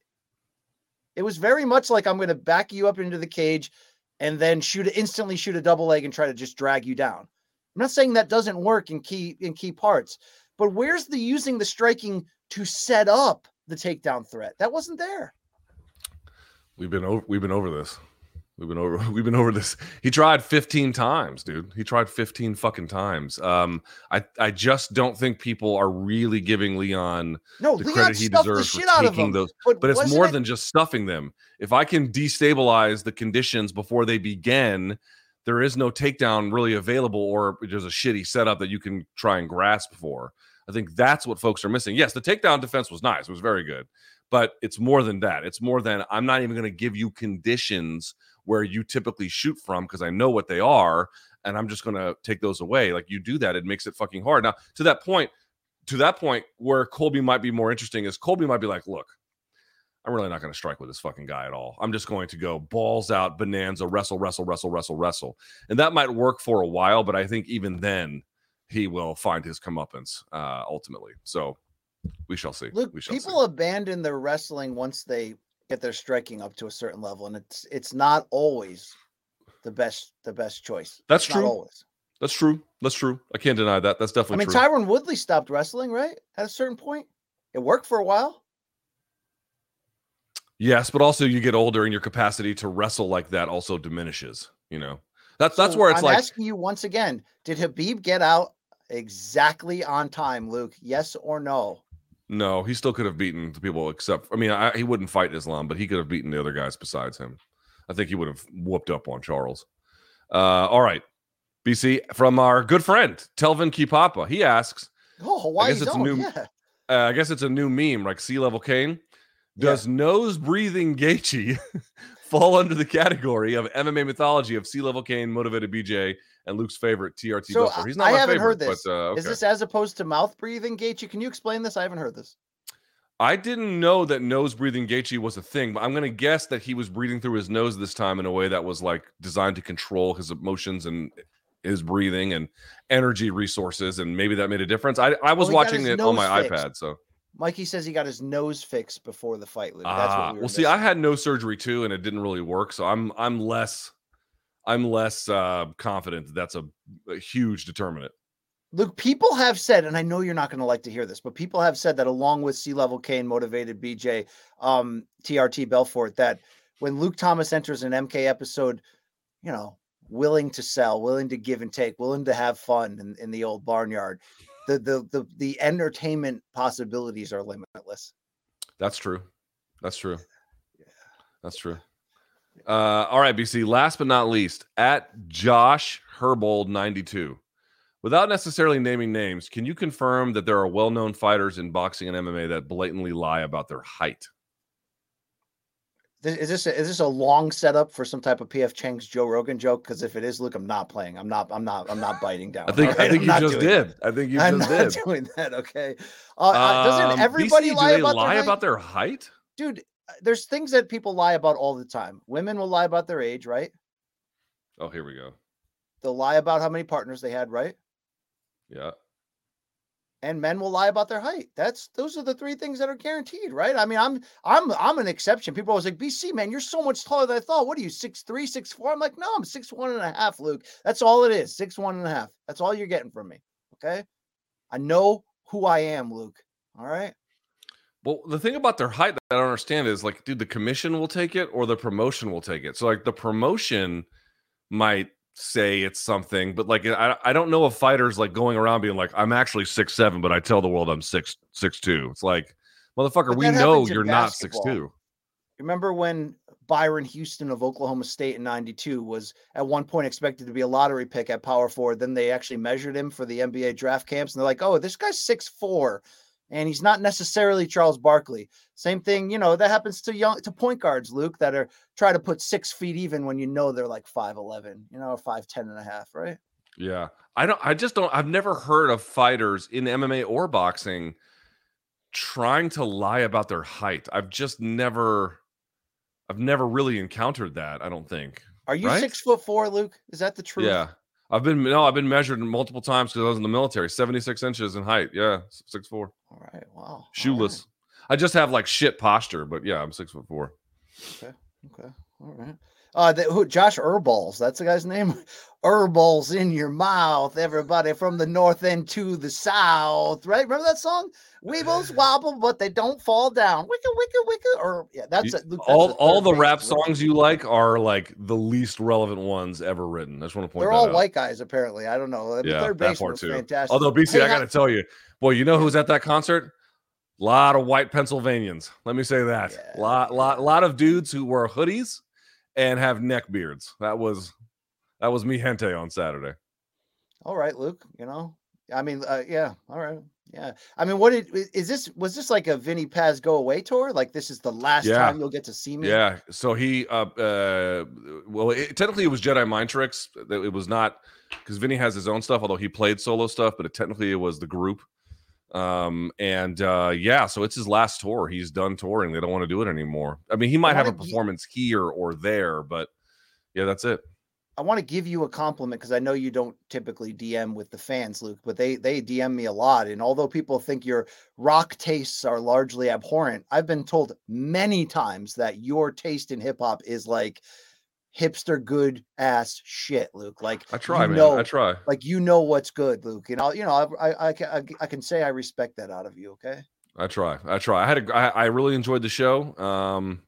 The guy who met me, who was nice, just wish he could have been like, hey, you can leave off the preamble of how the world wants to set my balls on fire. Thank you. I appreciate that. All right. Like, seriously, who does that? Who goes up to someone's like, yeah, man, nice to meet you. I mean, yeah, listen, the rest of the world wants to put a pole axe up your rear end and spin you around like a top. But, other than that, you think you're okay. I mean, look, what you're going to find in this world is that, you can't please everyone. So you've got to please yourself, Luke, and that's why your search history is disgusting. That's why on the airport bathrooms, just don't go in after me. You know what I'm saying? Yeah, all right. BC, that's it for me. You want to take it away with BC's feces, please? Yeah, here we go. I scoured the globe. There's a small batch, right? Small batch here. Mikey's on the ones and twos here. Great small batch though. The highs and lows, the good, bad, the ugly, the in between, combat sports and beyond. We call this. Have you seen this shit?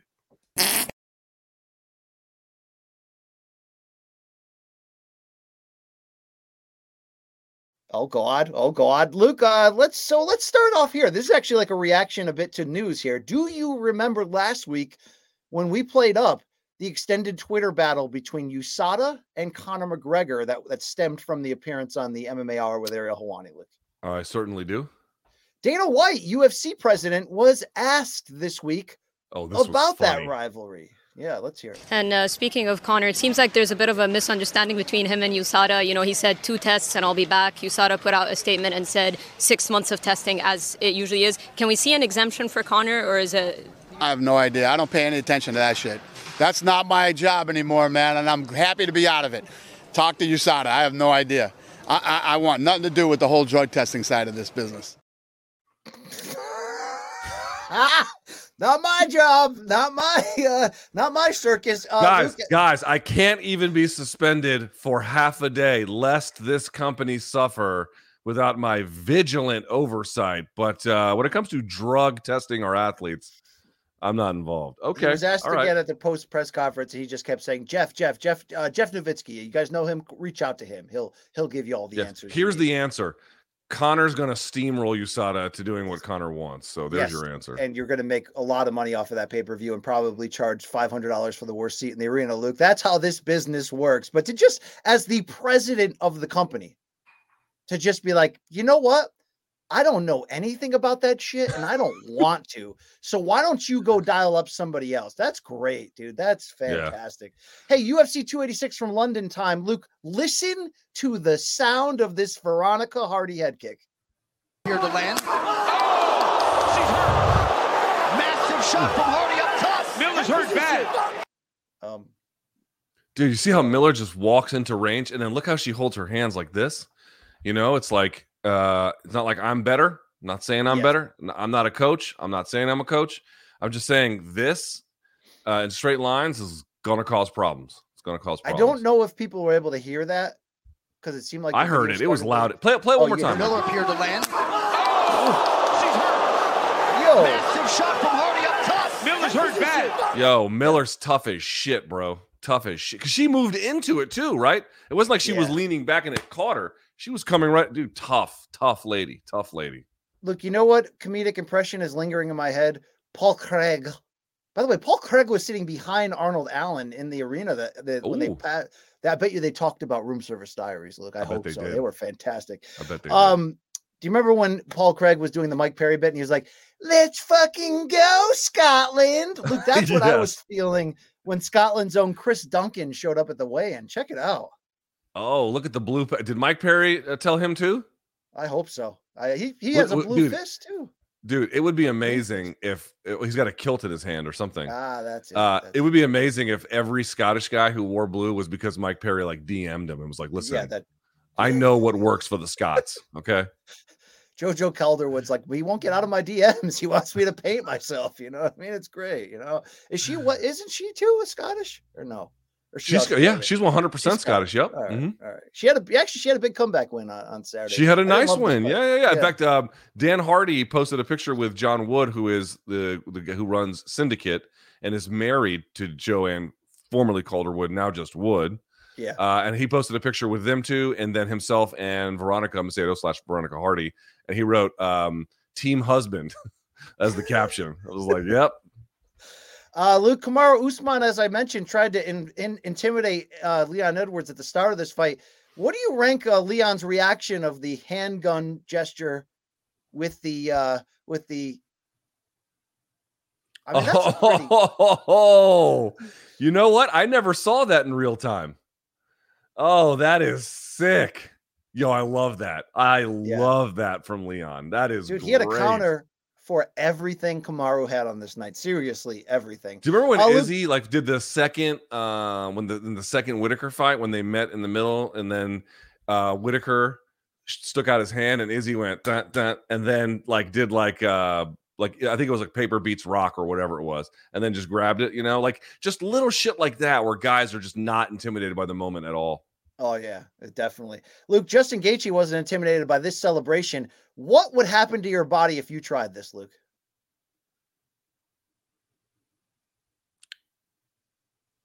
Oh man.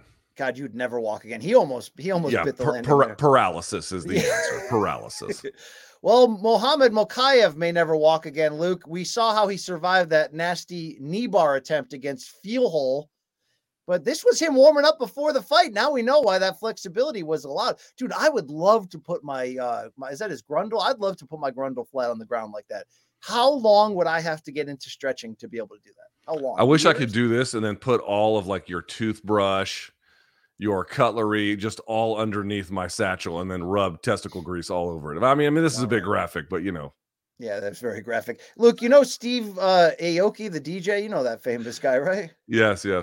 I think he's got a in bit Vegas all the time where he cakes people. Did you see this footage? Check this out.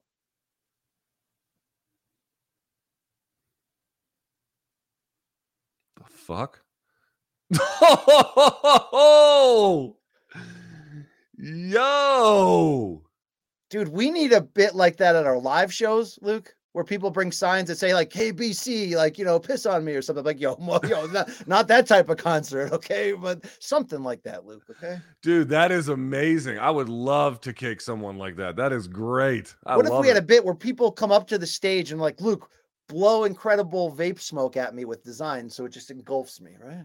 I had an idea in college when we lived in the fraternity house that I was going to buy a chimpanzee and then teach it to throw feces at only one fraternity member. So that way he would always have to clean it up. Obviously, this idea never came to fruition, but I still think of it all the time. Another reason to avoid fraternities, sororities, and all other selective clubs of that nature. By the way, Luke, last night my wife and I were watching TV, and it was one of her shows that I was sitting in with her on. It's All American 90 Day Fiance or something?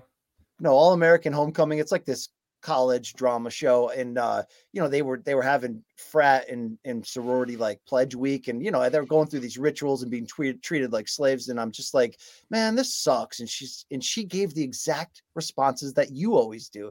She's like, yeah, easy for you to say college dropout, right? Dude, your own wife is roasting you with that shit. That's great. I like her already. Yeah, all right, there you go. Luke, I found a video that perfectly describes every time a PF Chang's reference tries to get snuck through MK security. Here we go. Solta antes que vem gente, solta pra fora lá certinho. Ai, eu te mato. Ai, eu te mato, vai. Eu te mato. Ai, eu te mato. Olha aí. Olha as pasteiras. Mano, as pasteiras. Ah, tu me paga, mãe. Sai pra fora desse carro. Sai pra fora que vai pegar fogo. Ai, eu te... Okay, this homeless woman's crotch I could have done without. But other That's than that, you in that scenario. You know, it's always like there's this woman was living in a van down by the river, quite literally.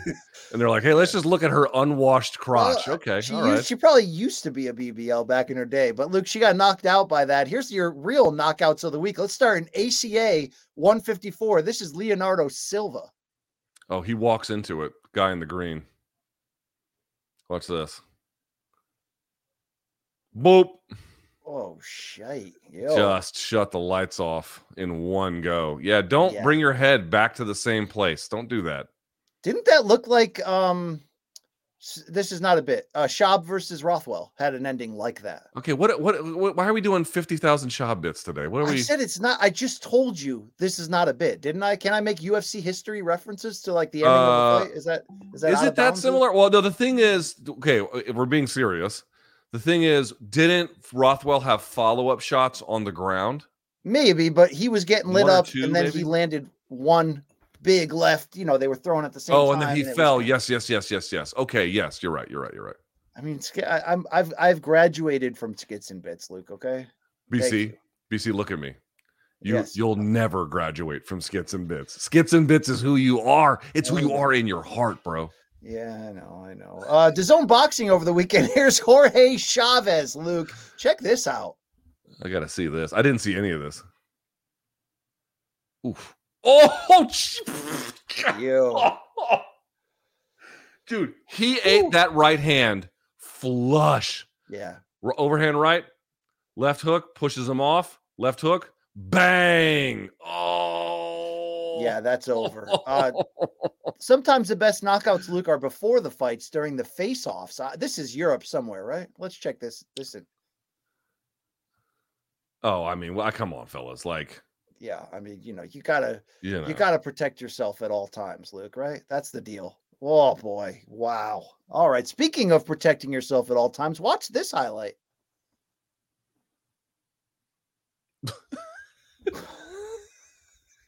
This is the sport of kings. This guy's over here like concussion barfing, and then the guy just comes up and is like, fuck that, I'm gonna hit him. That's what I was gonna say. Should the referee like call timeout if somebody's about to puke, or is that fair game? Yeah. If they're puking, well, first of all, if you vomit in a fight, it's over. The fight's over. Like, done. So, my man, the referee there just taking his sweet ass time to get over there. That was the rule at the dinner table when I was a kid, Luke. I could avoid the endless amounts of raw cucumbers I had to eat as long as I puked. I always discover new things about BC. So BC, folks, I didn't realize this, doesn't eat any melon of any kind, which would include honeydew, cantaloupe, watermelon. Do you eat mango? No. Do you drink mango juice even? So look at this. I wasn't tortured as a kid, Luke, but as about a second or third grader, my parents got a hold of this like book that was like vegetables and fruit, almost nothing else. You'll be the healthiest person of all time. And we lived that life for 2 years. So, when you're a kid and you like sugar cereal and all kinds of, Luke. And then no, for 2 years, you're only going to eat like plates of chopped cucumbers. It took, that's why when you and I go to the salad bar at Cava, Luke, I've got to tell them right away, get that cucumber out of there. And I don't want any pickles either, because they're cucumbers in disguise, Luke. That's not easy to be the only kid at field day when the dessert is watermelon to be like, no, I don't eat that stuff, Luke. Well, watermelon's delicious, and you have the palate of a toddler. It's okay. Is too close to cucumber with the seeds. It's disgusting. It's your signal is fading, or is it just me? All right, there we go. Let's keep this show going. I got strong McDonald's Wi-Fi. I got like Taco Bell Wi-Fi at the moment here. It's much stronger than McDonald's. Ooh. So little Hendo on Bizping 2.0 right here, right? So he drops him. Does he get on top? Bah, yeah, a little bit. Although Hendo went like jumping and then left his own feet and then like came down, you know, like the hammer of Thor or something. By the way, if you're asking what's on my hand, it's temporary tattoos I got from my kid. I have a cow. Hashtag girl dad. That's what I'm talking about, dude. Kobe would have done the same thing. I love that. So, Yep. Have a cow, Luke. Okay, Luke, I got a key question for you. How many white guys does it take to remove a tree branch?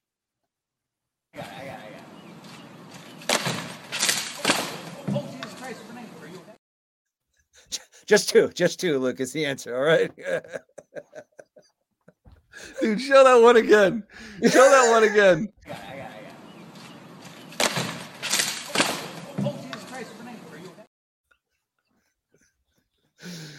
Oh, yeah. Did you hear his friend? Oh, Jesus Christ, Steve, what happened? Yes. Yeah, you two are fucking idiots. That's what happened. Yeah, that's what happened. All right. Hey, let's go down on the boardwalk, Luke. You know, down on the shore, down on the boardwalk. We were having some fun. This is definitely something I want to do.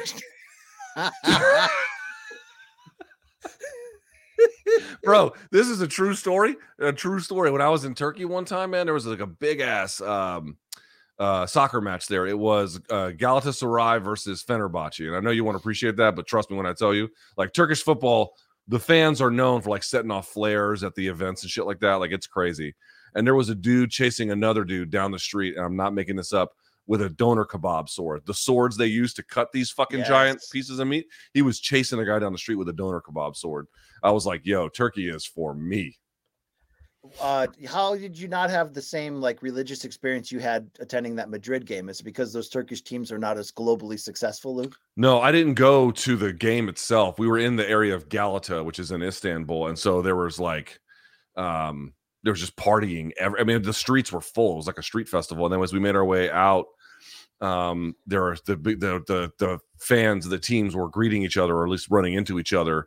And it turned into a fucking nightmare. So for that guy. I like spinning meat. Spinning meat is very attractive, Luke. I would love to jump over and take a bite out of that there. But let's go to the I do love a good gyro. Boardwalk Pizza Parlor, Luke. Tell them your pizza is shit. You pay there's a receipt for that. Yeah, right. Dude, I honestly, if someone told me this is how you pay for pizza in Jersey, I'd believe it. Dude, if I was hanging out in there, I'd grab as many slices as I can, just run. Yes. That'd be great. Yeah. Like, listen, I like a slice of cheese with 3 uppercuts. Hey, Luke, I realized I didn't have any elder abuse in this week's batch, so I found a greatest hit. Let's hit one of our greatest hits all over again here. All right. Oh, hit old grandma up with the crossover. Yo, what's up, bitch? Hey, Granny, broke your ankles and your hip. Yeah. That is it. All right. Luke, people ask me a lot, how do you warm up for MK each Monday, Wednesday, and Friday? I got it on video. Here we go.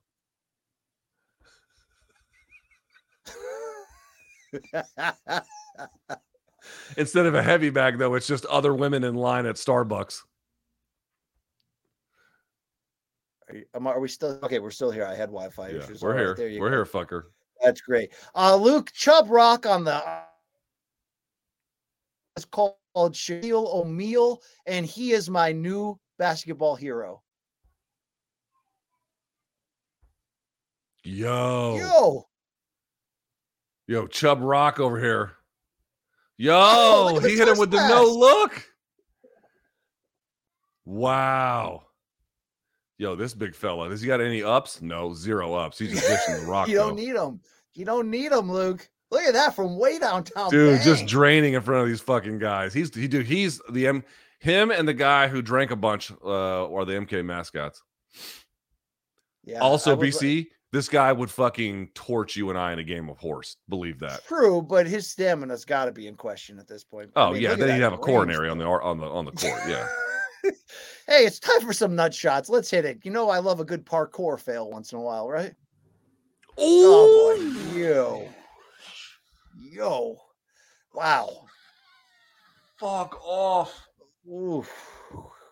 Yeah.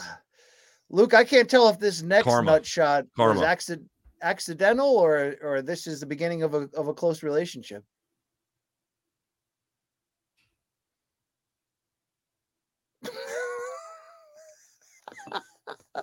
You know, the black guy just ruined his balls with the parkour, but these two white gentlemen bumped into each other's balls. Oh, how about this guy, Luke? This guy's great. Look at that suit. Dude, these kinds of parks like this. Oh, yeah. Wow. Right in the back door there. Yikes. You know what? That's karma. Castigo Divino. That guy shouldn't be reproducing anyway. He looks like a loser. Do you ever go to the mall in a shitty city on a weekday morning? And like, if you're in your early 20s and you're real high and you have no other reason but to go eat at Arby's and try to see if you can buy a CD or something. And there's a guy walking around in like a pimp suit, Luke, like with the cane and the hat, but like it's the most elaborate dress suit you've ever seen. I'd love to know those guys' stories, how they got here, what they're into. I don't even understand what you're talking about. I don't go to the mall at all. And if I did, I wouldn't eat at Arby's. I'm also not in my 20s. Yeah. And there's no guys in pimp suits showing up to Pentagon City Mall. Yeah, sorry. I had to spend a lot of time in Waterbury, Connecticut in my life. Anything can happen. Hey, Luke, Real recognizes Real again as Gervonta Tank Davis and Denzel catch up at an NBA game. Why is Denzel dressing like... I mean, is it cool to dress like a busboy like Joe Rogan? He dresses like he dresses like he runs a hardware store. That is true. That is true. You know what I'm saying?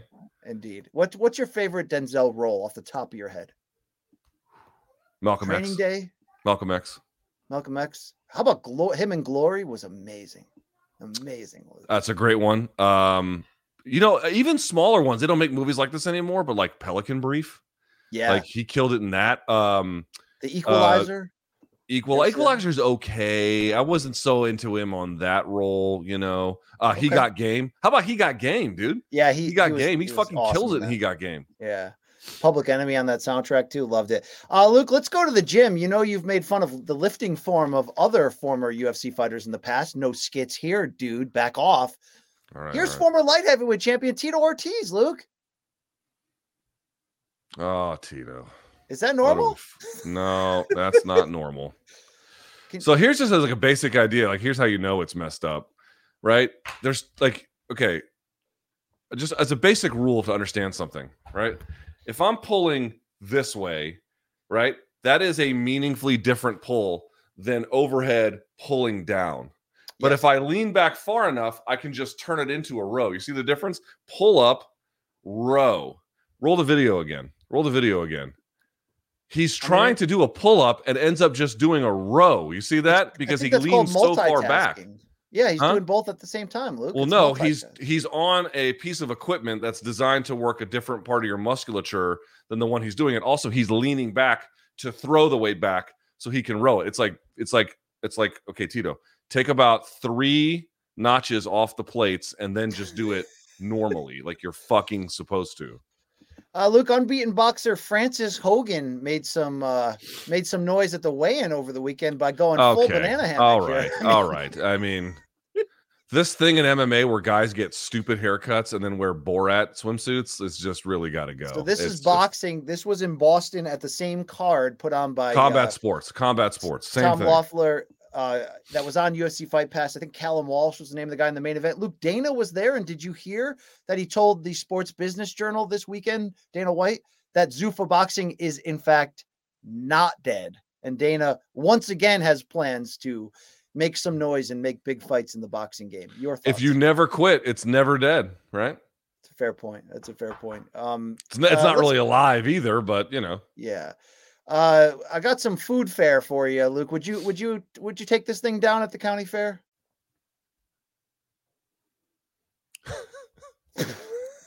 Not with mayo. Not with the secret sauce, Luke. Yeah, I mean, maybe a little mustard or ketchup, but that's about it. We close this week's shit with the award-winning sub-segment, not brought to you by Mamitas. It's called Rate That Tat, Luke. Here we go. This is for bald guys. What do you think about this idea? Okay, what the fuck are we doing? Isn't that what LeBron did to fix his widow's peak, Luke? I don't think LeBron did this. I'll rate that a fucking -8 billion. I mean, what has this person done? Dude, people do some dumb shit, the man. Steps of the Capitol on January 6th, Luke. Okay, what else have you done in your life? I mean, seriously. I mean, there's no way that this guy was like, a Fields Medal winner or yes. It's like the Nobel Prize. They only give it out every 4 years, though, Luke. That's what they. This is actually coming along nicely. Yeah, rate this back tat. Let's check this thing out. Well, What do it's you think? unfinished, so you'll be a little bit hard to do that. But this one's coming along. The snake looks pretty good. I don't think it's unfinished. Look at the horns. There's some negative. No, the space horns there. are unfinished, right? They have to be. They could. What if it's just negative white? What if it's just pale white skin, Luke? Then it's not so great. But assuming he's going to finish it, this one's got a little bit of promise to it. I mean, I would never get Also a a snake man's on my ass. ass crack. Yeah, I mean, this is great. Finally, Luke, our final tattoo for you to rate actually combines two of our favorite things together. Meet me in the middle here, Luke. This is okay, not great. It's not bad. The arms are a little bit out of proportion for the body and the head, so there's some proportion issues.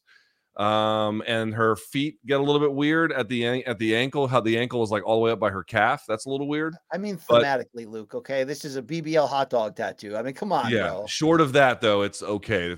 I would call this tattoo like decent, not great. What flag is that? Okay, so it looked like it was on its way to being the Chicago flag, which it might be because of the dog at the top. But the Chicago flag has 4 red stars, if I'm not mistaken. So I don't know. All right, there you go. That's your shit of the week. Thanks to Mikey Mormal for picking the kernels there out of the feces. We'll be back next Monday with more. And of course, morningcombat@gmail.com gets you entry into Wednesday's fan submissions and Friday's Dead Wrong. All right, let's remind everyone here very quickly. You can email the show for Wednesday's fan subs, Friday's Dead Wrong. We are going to have a Wednesday show at home, and then we'll be on the road for Friday's show in Las Vegas. But morningcombat@gmail.com, morningcombat@gmail.com. The producers will see it. Brian and I will not. So just keep that in mind. Showtime.com is the label that pays. You get a Showtime.com 30-day free trial. If you like it, you can keep it. If not, you can bounce. But of course, for Saturday's Plant versus Benavidez, Showtime.com/PPV. You can go ahead and order that now. And then merch, BC, morningcombat.store, all the good stuff therein. Anything else that we need to remind folks? Yeah, YouTube. Vote for us if you can. We forgot to do that at the top of the show, right? Oh, yeah, vote for us. Sportspodcastgroup.com. They have launched the nominees in all of their categories. We are up for Best Sports Combat Podcast for the second straight year. We'll see what happens with a lot of heavy hitters this year going up against us. Luke, I wanted to mention quick that youtube.com/morningcombat is where we have our extras, our in-betweens, our bonus content that allows me to accurately say MK all day, nearly every day. And I took the kids yesterday, Luke, to Creed 3 in IMAX. I did the thing. Let's hear it. Let's hear it. Well, don't spoil. Don't spoil. I think I'm going to put it out on a separate video and rank all 9 Rocky and Creed movies together. Not under the normal ranking system I do of like, what's the most rewatchable? So I'm always like, dude, Rocky 3 and 4, man. But I'm really going to look at it as what is the best films in order in this great genre. Luke, I liked Creed 3. It was great with my kids. It was fun. Giant IMAX theater. It was good. But yeah, I'll have more content on that tomorrow. Thank you. Awesome. I can't wait to see that. That's going to be great. All right. So we'll have that for you at youtube.com/morningcombat. And yeah, all the socials. Give us a follow on all the places, Instagram, TikTok, wherever the fuck you see it. Give us a nice follow there if you'd be so kind. Thanks to Mikey. Great job on the 1s and 2s today. Really appreciate that. Back on Wednesday live at 11. And that's it for us. So for Brian Campbell, for Malka, for Showtime, for CBS Sports, the great Mikey Morms did a great job today. We're out. We'll see you on Wednesday. And until then, may all of your gains be loyal.